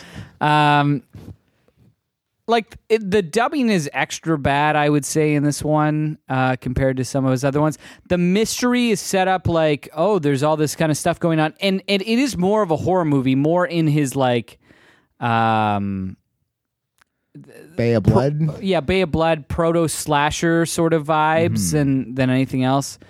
You don't get to see a lot of the kills; they just come across them. But there's like some cool imagery that he always does. So he's got this. It's got a great score, this jazzy fucking score that's super cool. It has some of these images of like hanging bodies in a freezer that they keep going cool. back to. But he relies on plot on this one a lot more because he's thinking he's making an Agatha Christie thing, but he doesn't actually know how to do that. So like you get like a watered down version of his horror movie, the proto slasher, with an Agatha Christie, like a clunky Agatha Christie number. So I'm gonna give this one, I think 5.5 pumpkins out of 10. Ooh, Wow. I guess I'll jump in. I thought one of you guys would have maybe seen No, this. I had this to watch this month, but okay, yeah, I guess I'll jump in here with some TV shows quickly. I watched The Office season 2, Halloween 2005. I'm going to try to race through these. Wow. yeah. Seems like not something you would normally pick. Well, this was Becky choice. Yeah. I would have rather watched some of the other ones I did watch. But anyways, this is like one where the a guy gets decent fired? Halloween one. Yeah, Michael has to fire someone by the end of the day. I love this episode, actually. It's a fun good. episode. Again, they're all in Halloween costume, but again, like most of these, Halloween is not really part of the story. The story is he has to fire someone. Halloween is just kind of background. I'm going to give it 7 pumpkins out of 10. I watched Werewolf season 1, All Hallows Eve from 1987. This was on that free CTV app where they had tons of Halloween specials free. Of course, you do have to watch commercials. Which I sucks, talked but- about this. I think Kyle's just talking about the CTV app. He Does he keeps get pushing it, so we'll watch a bunch of stuff with commercials. You'll see, I watched like everything on there already, so I'm watching the commercials too. The thing is, he has it all on like DVD, so he's getting like 5-10 minutes. No, well, that's the thing. I watch these because these ones I can't find. Werewolf is actually a series that Shout Factory was going to put out on DVD years ago. They announced, they showed the cover, ready to release it, and I guess they had to pull it at the last second due to copyright, with a bunch of copyright issues with the music, which is unfortunately what's held so much back. All these fucking musicians are so greedy. Why is he like looking at your direction, buddy? I don't know. I don't want, like, this isn't like No, it has nothing to do with you. I got fucked up by this shit as well. No, so. yeah, it's just like you hear this all the time though. It says because I think they think that you're going to sell 50,000 copies when realistically you'll probably sell 1,000 to 2,000 copies of this. They can't pay $50,000 to license your one song. But anyways, this is a show I've been wanting to see. This is a Halloween episode, so it worked out perfectly from 1987. I guess in this one, the werewolf is going to chain himself up in some old abandoned haunted house. And wait for the moon to go down? Exactly. And while he's there, though, this guy has been staying in the house who kind of looks like Jason from Friday the 13th Part 2, like literally with the mask and everything. You discover that I guess he's terribly disfigured from a fire or something, so he's been hiding out there from his daughter and everything. I guess this show would kind of be like the Incredible Hulk, where it's the werewolf going from town to town and helping people with their issues. That sounds insanely stupid. There's some some punk teens show up to the house and cause mischief. It was 6 pumpkins out of 10. It was fine. Yeah. All right. It wasn't great. Would I watch the rest? I don't know. Probably. Because I'm a sucker for werewolf. Let's be honest, most werewolf stuff sucks. I also watched Just Shoot Me season 7 called Halloween. I like how it's season fucking 7. How the fuck was there 7 seasons? I don't know. Of Just Shoot Me? I don't know if I've ever watched the show. This is the one with David Spade, I guess. Yeah, and George Segal. So George, that's one of the stories. Is him and David Spade and George Segal are they're competing for this hot model at this Halloween party, but it turns out she's a lesbian, but she thinks David Spade's a woman, so the whole thing is him playing he's a woman to try to get laid with her. Then there's some other story where the guy is mean to his coworker, but he secretly likes her. And then I guess the character Nina is now dating a rock star, and she's throwing this elaborate A-list Halloween party. I don't know. There's a lot of like raunchy humor I was surprised about in this. Sexual humor for a 2002 sitcom. I'm going to give it 6 pumpkins out of 10. I don't know. I'll never watch this show probably ever again. That was one of those shows that was like 9:30 after Seinfeld at first. So you watch it for a bit and like, oh, okay. Then I was getting that mixed up with the one that had Phil Hartman. What's that one? News Radio, which is fantastic. Good. Yeah, I think I've watched a couple for that show, and that one I did enjoy a little bit more. The weird thing is, I get this and Dream On from HBO mixed up because they kind of have the same. It's the same. The sister-in-law, Bill Murray's sister-in-law from Scrooge. Oh, is in that as well? Okay. I think is in Dream On as well. Maybe that's why. I'm she might be Nina. Okay, yeah, I think you're right. Yeah. And then I finished at least for the TV shows off with Different Strokes season 7, A Haunting We Will Go from 1984. First episode, I've probably seen the Different Strokes as well. This is the Gary Coleman, What You Talking About Willis. Yeah. Can I do an impression, or is that What You Talking About Willis? Yeah, that was good. Yeah, that was okay. Anyways, I've never watched the show before, but this one was actually a lot of fun. This could maybe make my Shocktober Shock Tease recommendations next year. I guess the kids hear about this haunted house that's apparently haunted by its old dead owner. It's actually John Astin makes a cameo, and he's the one that he's the one that's like appreciated. He's the one that's like tricking the kids to go there. He's like being a dick. Anyways, they go there, and their other friends are putting pranks on them and each other, trying to scare each other, and blah blah blah. And then they come back though because there was something that may have been really haunted. The weird thing is, this came out in 1984, same year as Ghostbusters, and the kids come wearing Ghostbuster costumes, and they're going to go bust these ghosts. But then there's maybe some real scares, and not too much to say about it. It was fun. It turns out they are afraid of no ghost. Yeah, I'm going to give it 7 pumpkins out of 10. I had fun with it. If this was now and they dressed up as say it was like 2017, they dressed up as Stranger Things, you would have shit on all these kids. You would have been like, "Fuck these kids." Dressing up as Stranger Things. But yeah, this would have been ahead. This would have been ahead of the game. This was probably before everyone was doing the Ghostbuster parodies. I assume. No. I mean, like if kids were dressing up as Stranger Things, like the kids from Stranger Things. I'm confused. Maddie, you're up next. Speaking of being confused, I watched season 1, episode 3 of Scooby-Doo. Hassle in the Castle.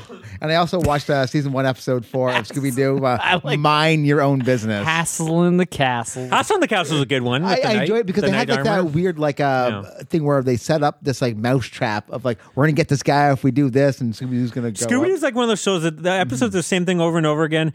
No one like remembers what happened, but everyone remembers. Oh yeah, that's the one with the knight. That's the one with the glowing. The Mind Your Own Business was the abandoned mines, and they have the old. The classic. Exactly. That's a cool looking ghost. Yeah, those would all be great Halloween costumes. Yeah, but again, who's gonna where am I gonna get like an old timey scuba gear? That's for you to figure out, Maddie. Don't fucking put that on me. All right, guys, I'm gonna work on this, and I'll see you guys. Have you got to one? There's one with a cool clown in like a carnival too, or something. No, but I hope to get there. Amusement park or something. Yeah. Anyway.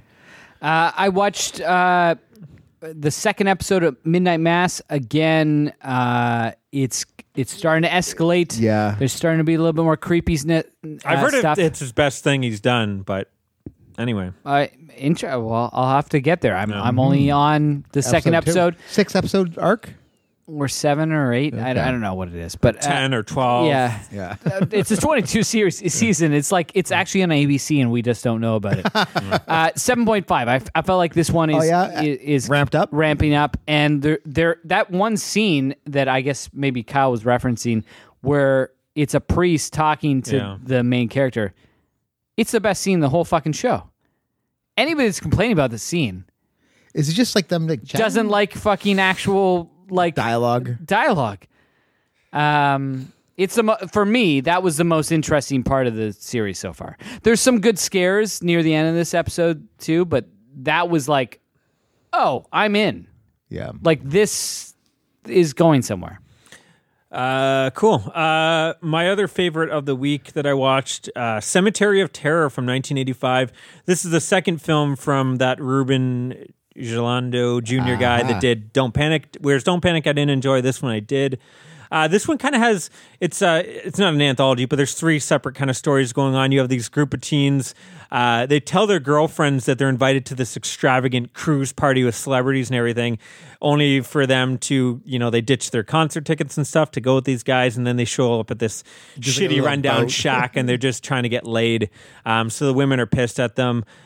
You have a group of kids who are out trick-or-treating, and it's kind of cool. Maybe this is like I think this is a Spanish thing where they get these squashes and kind of like smaller pumpkins, and they create kind of they carve them out and put candles in, create lanterns on, which looks really cool. They're all walking around with these kind of pumpkin lantern things. And then there's another story that's kind of like Halloween, where this doctor, I guess he's haunted by his former patient who escaped and went on a murder spree. He was caught and killed, but he's like, no, we have to cremate the body. Like, it's not enough that he's dead. So the teen boys, they get kind of angry that the girlfriends don't want to put out, and they're like, and they find this old book of spells up in the attic. They're like, let's kind of scare them then. So they decide on, this is on Halloween too, they're going to break into a morgue and steal a body and read the spells as you do to the dead body. Of course, haven't been a Halloween like this. Yeah. Well, that's next week, right? We're doing that and then doing the episode. Exactly. This was kind of like a preview, so I could figure out what to do with the spells. But of course, they end up grabbing the serial killer. So he comes back. Murders them all. And he's doing it with his bare hands, clawing them to death. Kind of cool. But the best part is the finale, where it's like the kids are in this graveyard and all the zombies are popping and coming out of the graves. And it's cool how they pop out. Like, it's all these like bright, like yellow and oranges in the crypts.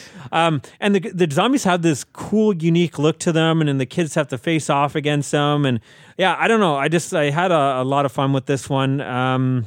Yeah, I'm gonna give it 7.5 pumpkins out of 10.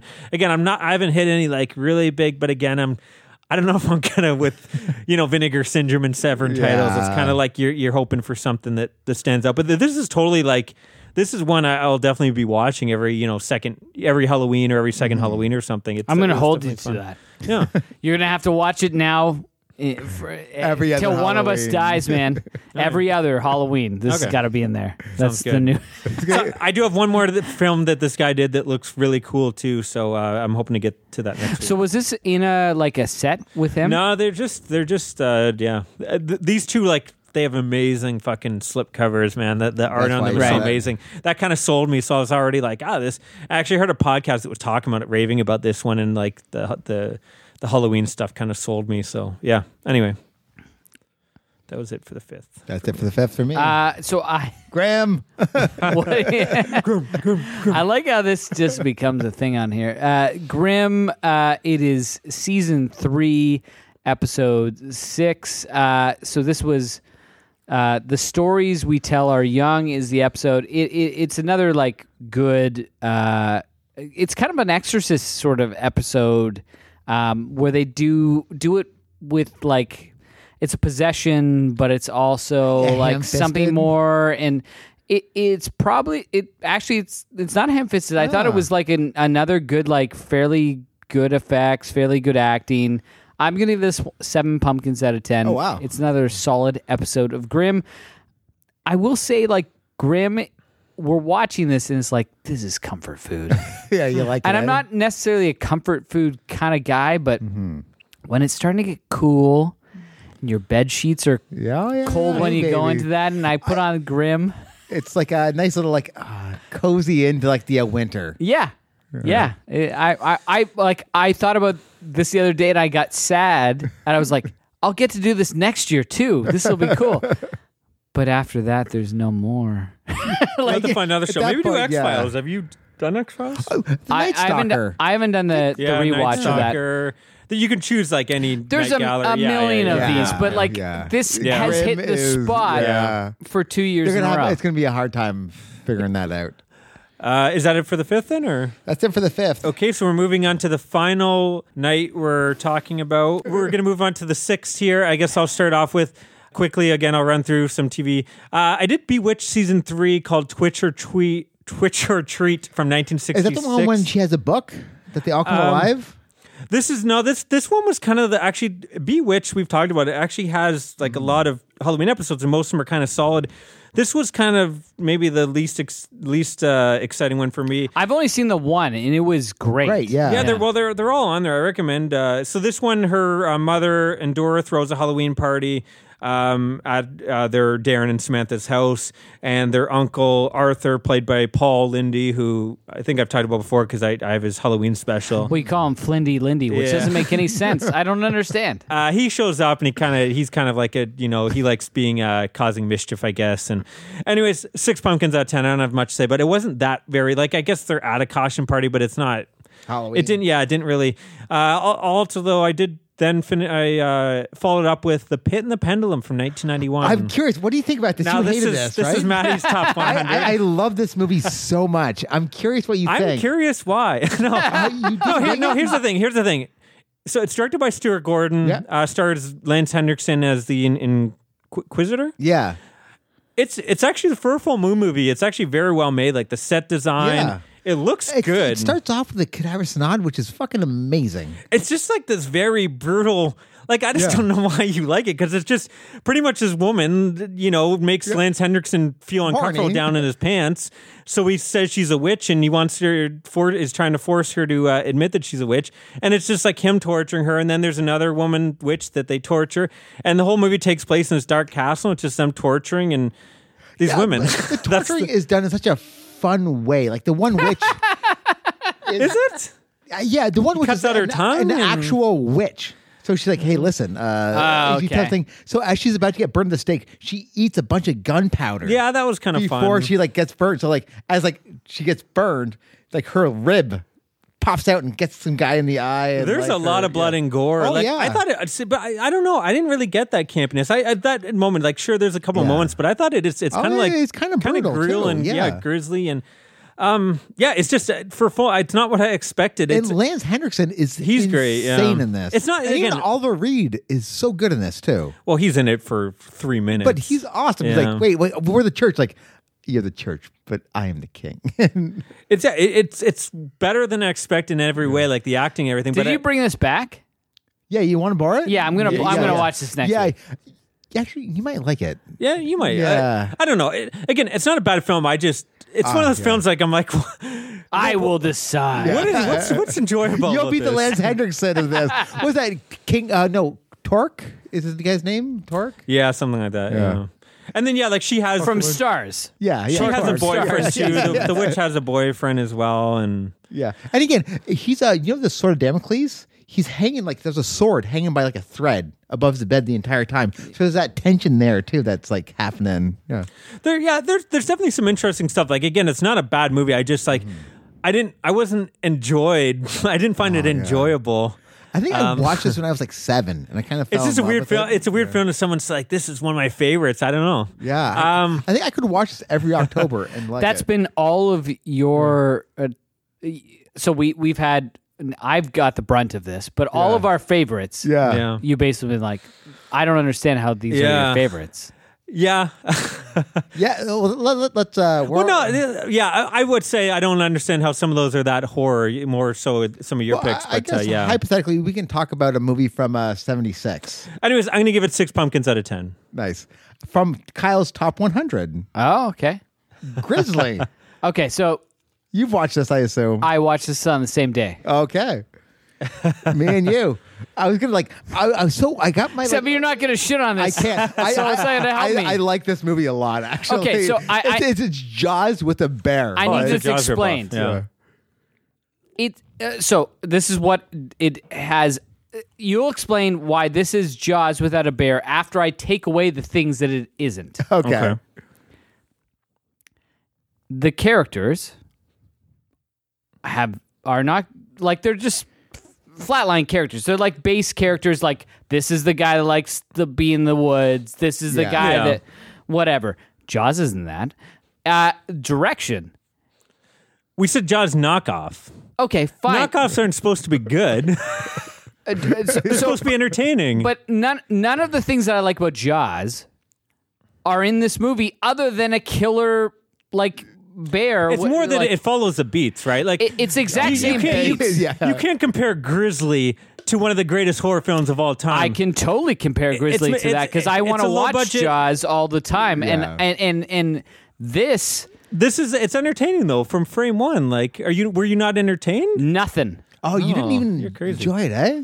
So I want to know what is good about this. So I got two things. I wrote these down.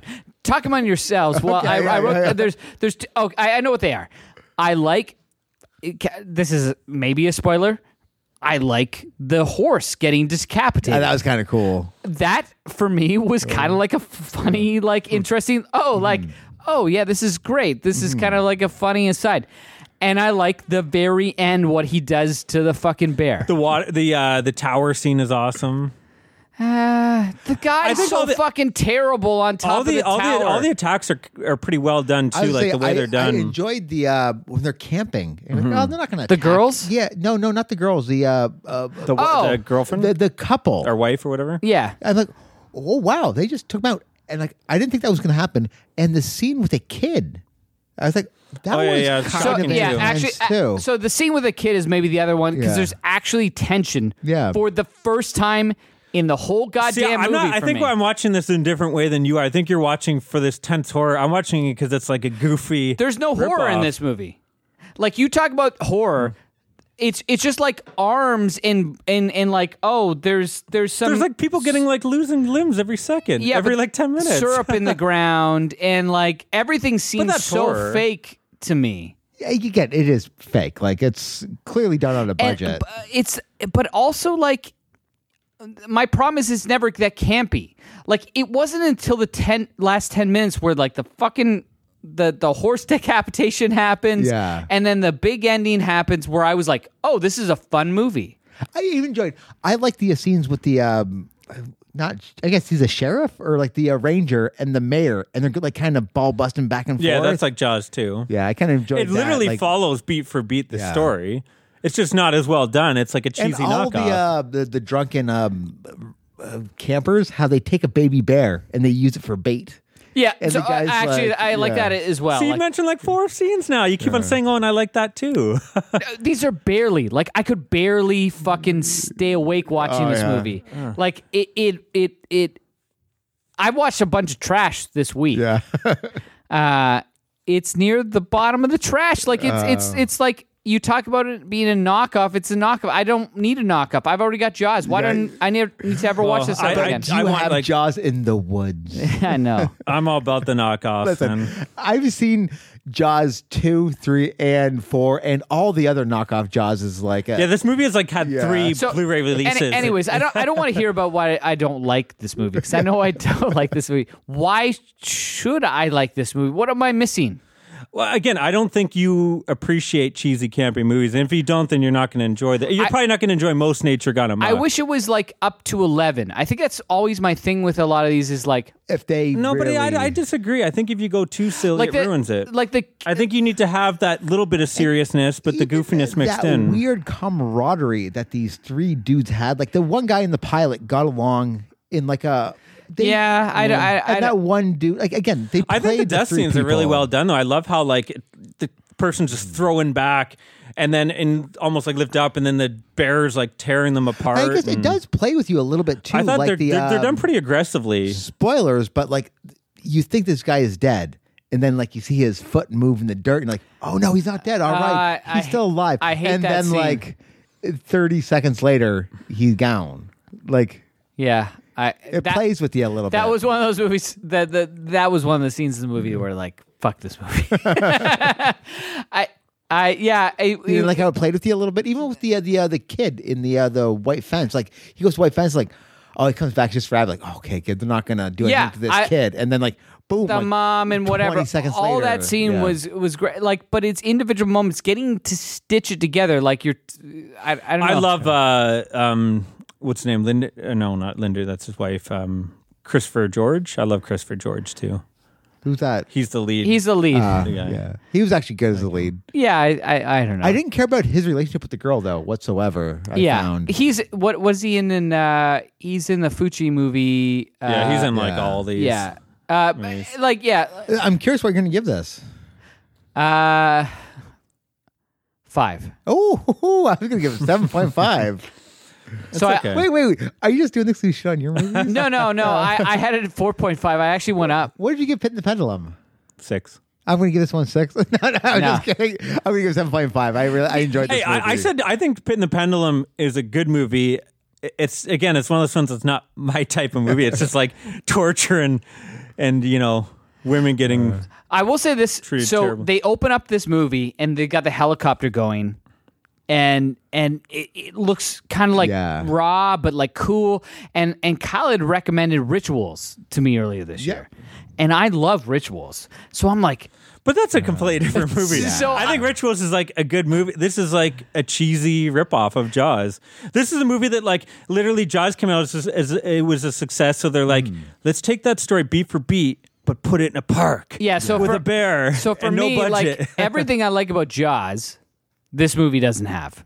It's more that it follows the beats, right? The story. And I don't beats. care about the story beats. Like of Jaws is like fine, I don't think anyone's comparing this to Jaws. but no, the like thing is, it is Jaws. it is It's Jaws. Jaws, Yeah. and that's what I mean though. Like it took the basic story, and they did this for like 20 other movies. So halfway through this movie, I was like, I know this is stupid. It's Like, I wouldn't Shocktober. watch this. Do I just watch Jaws fucking right now? Because See, I don't know. Like, I think you got to be in a different. I'm in a different mindset if I'm going to watch this or Jaws. Like, I think they're completely two. Jaws gives me different all movies. the fucking fun shit as well. Like Jaws is, But like, Jaws is more serious and like it's.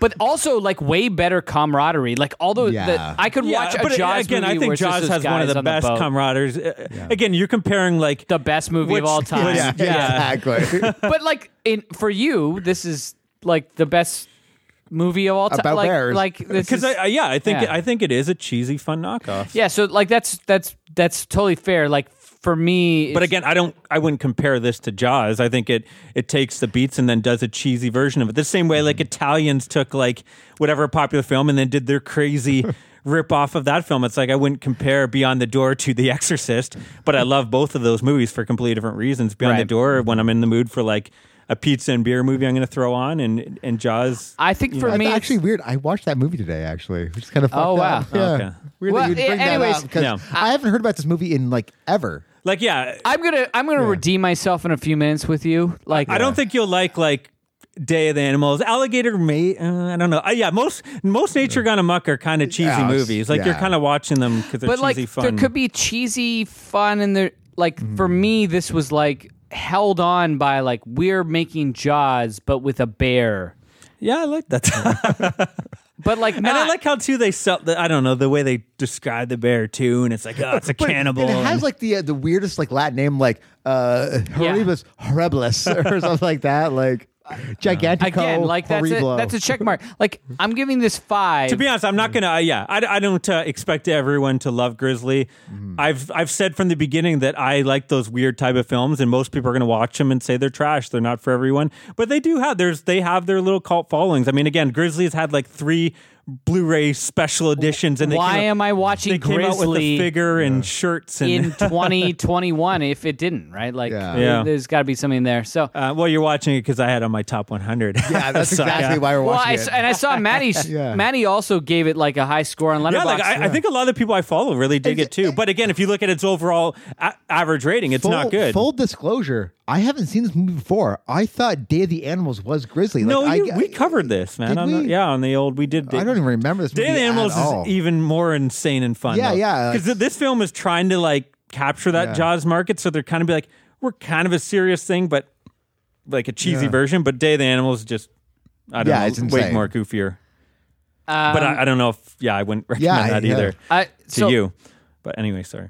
You want to go? I went ahead. This wasn't the next movie I watched, but we'll go back to Kyle. Okay, I watched. I was excited about this one from 1989, Rush Week. I'm a big fan of Pledge Night, Hell Night. So this is a cool. The cover is like someone with like this cloak on and like a cool axe and this almost like paper mache white face. I'm like, I'm excited about this. Yeah, the first chunk of the film is kind of a lot of fun. You're getting the fraternities and the pranks and stuff. That is more interesting than the kills. The kills are mostly done off screen. But then the film just starts to drag, and there's like this. There's this reporter investigating these missing women and this romance between her and the head of the fraternity. And I don't know. I don't have that much. There is a costume party that I think takes place on Halloween. It was, I don't have much to say about it. It was a passable slasher film. It was not, I was hoping for another Pledge Night or Hell Night, and I didn't get that. I'm going to give it 6 pumpkins out of 10. Yeah. Again, not a terrible film. Like and I saw some people really liked it. There's some stuff there, but it's, there's nothing that really stood out in it to me. So my next one is from 2012, Prometheus. I'm following the aliens down. Cool. And what a cool idea of to take the alien origin and figure out where these actual beasts came from. I guess Ridley Scott kind of came back into the fold after Alien Resurrection. He's like, all right, we need to do something with this because it's going to peter out if we don't. So he turned like, all right, where did these aliens come from? So it's like the prequel to all the aliens.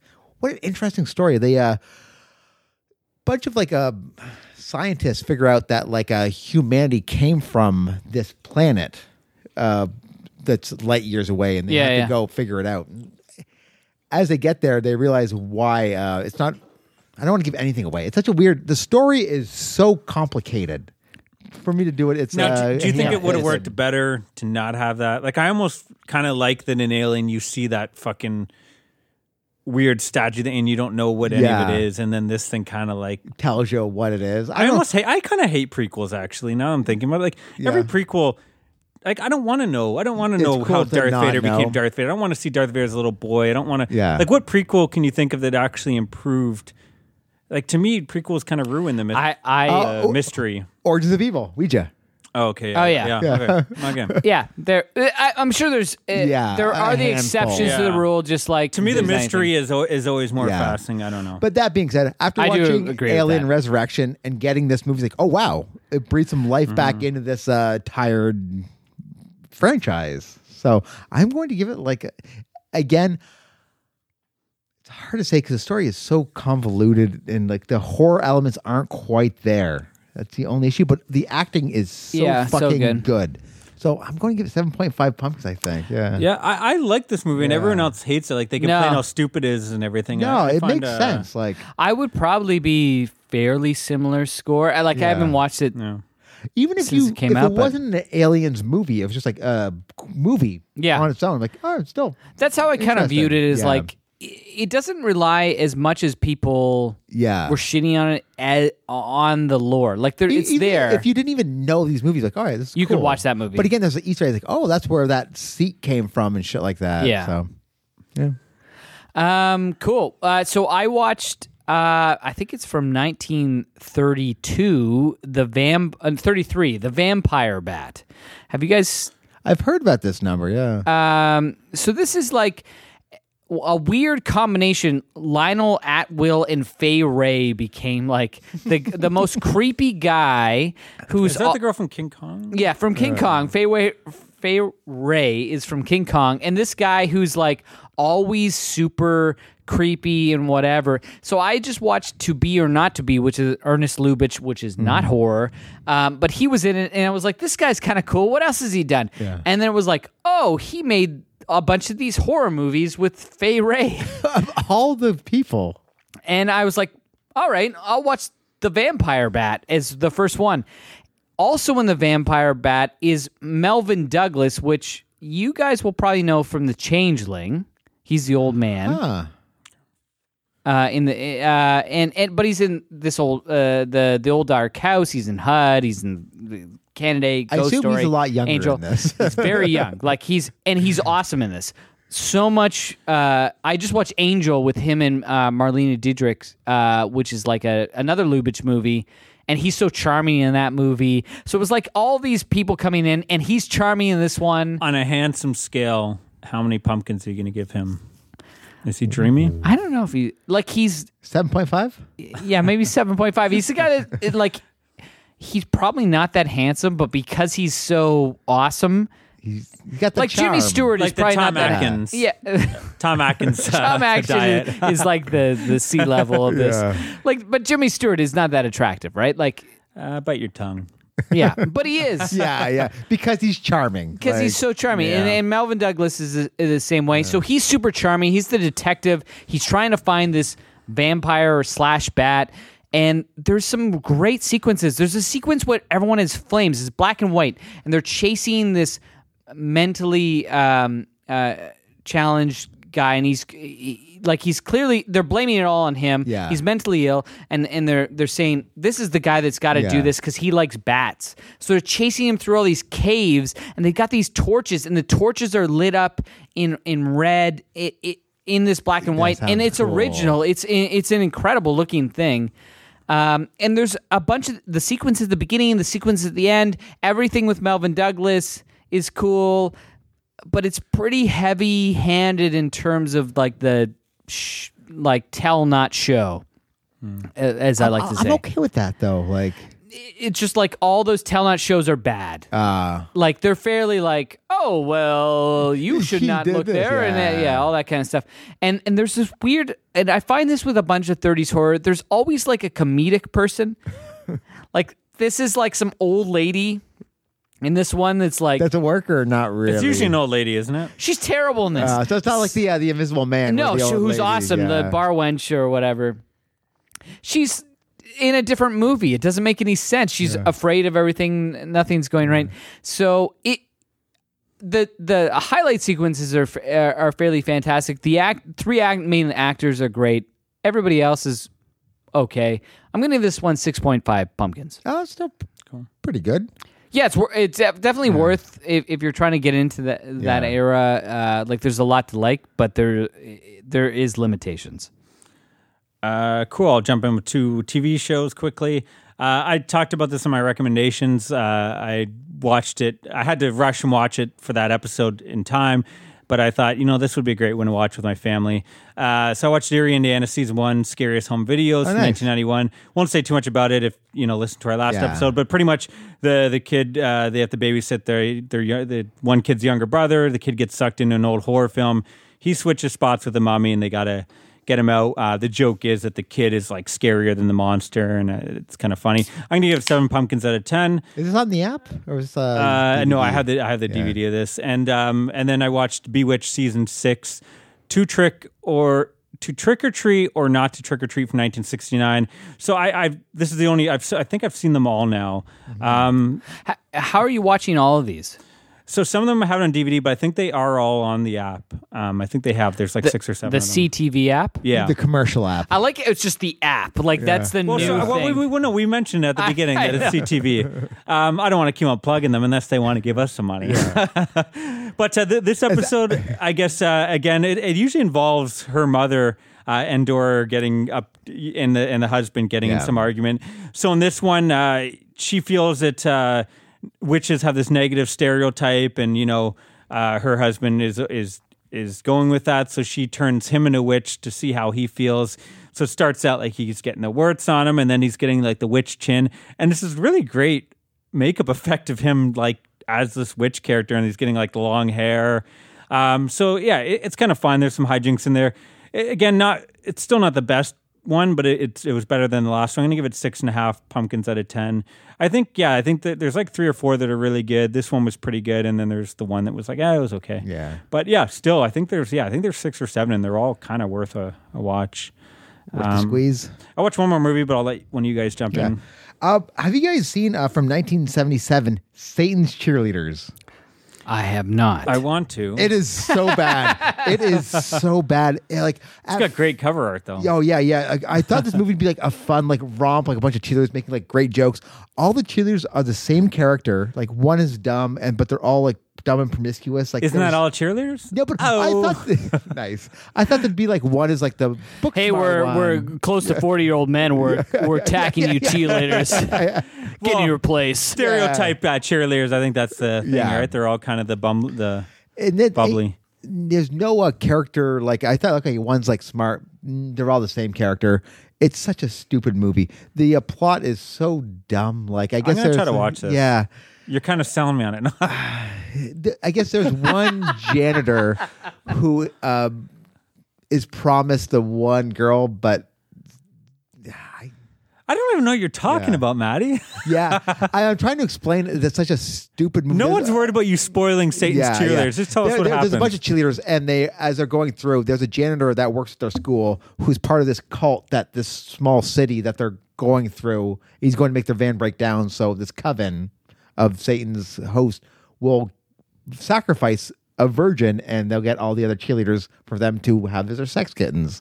But it turns out the one guy who was promised the janitor, Satan reneges on that, and it's stupid. How many pumpkins, Maddie? 3.5. Wow. Yeah. There are some jokes that work, but you'd think a movie like this would be like a bunch of like it fun has such jokes good cover art, and man. like That's all right, what sold me on like, it.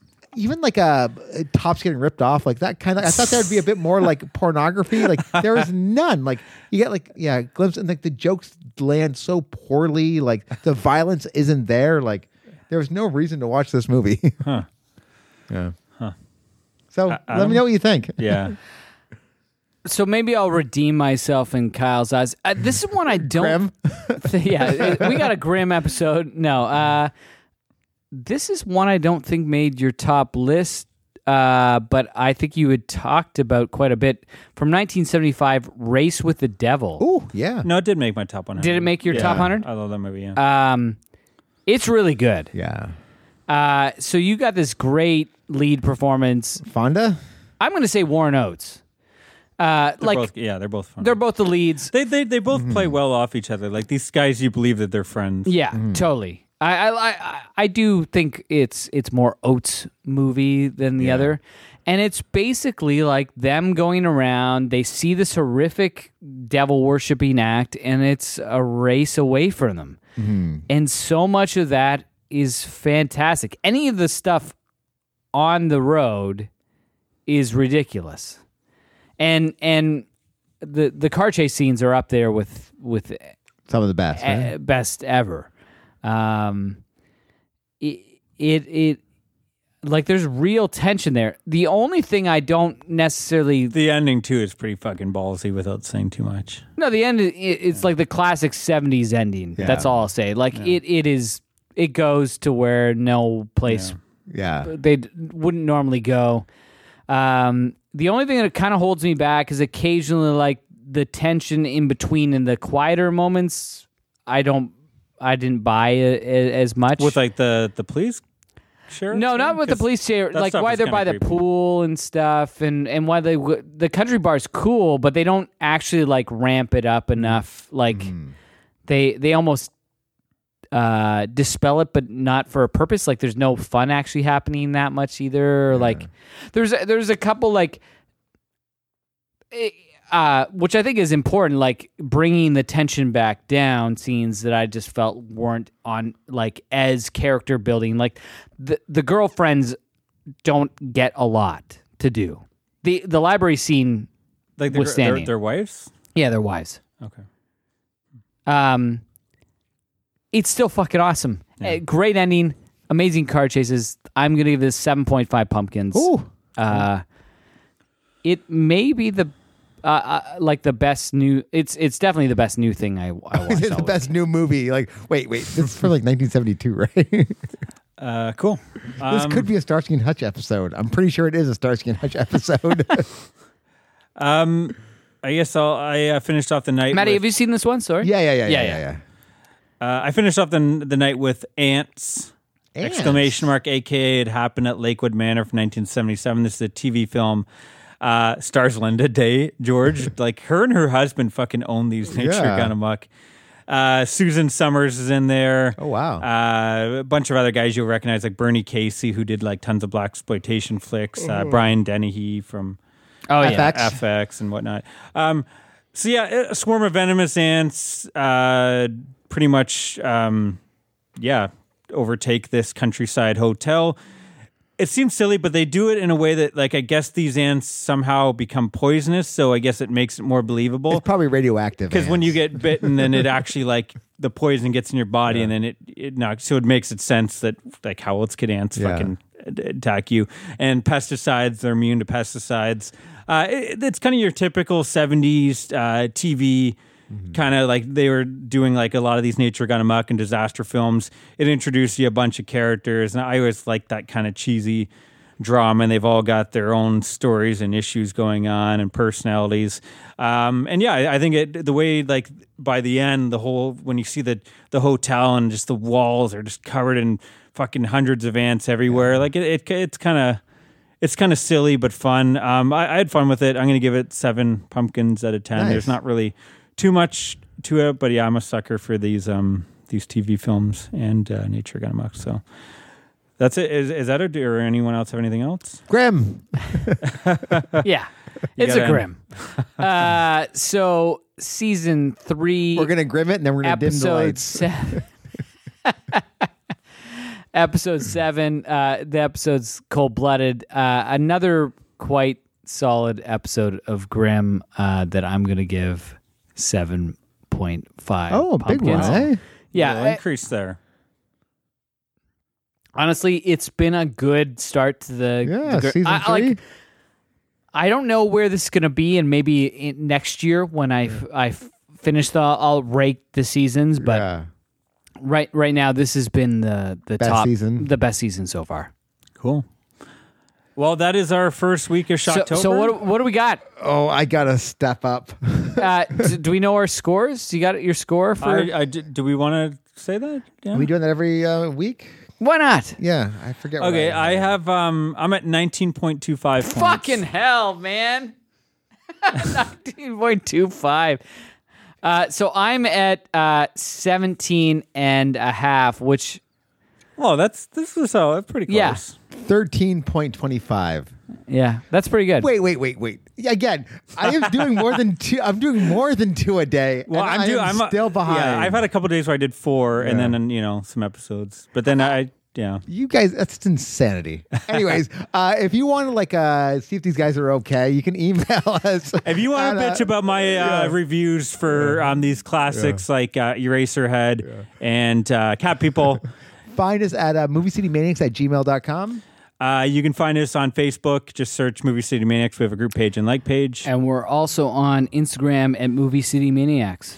But yeah, no, we'd love to hear your thoughts on what we thought of these films, and if you have any recommendations. The month is still young, so if you get any recommendation, we can find it somewhere. These guys are watching 4 movies a day, so they're going to run out of things to watch very soon. Jesus Christ! Stay scared, guys. I'm not winning. We'll be back next week. Bye. Bye. Blow!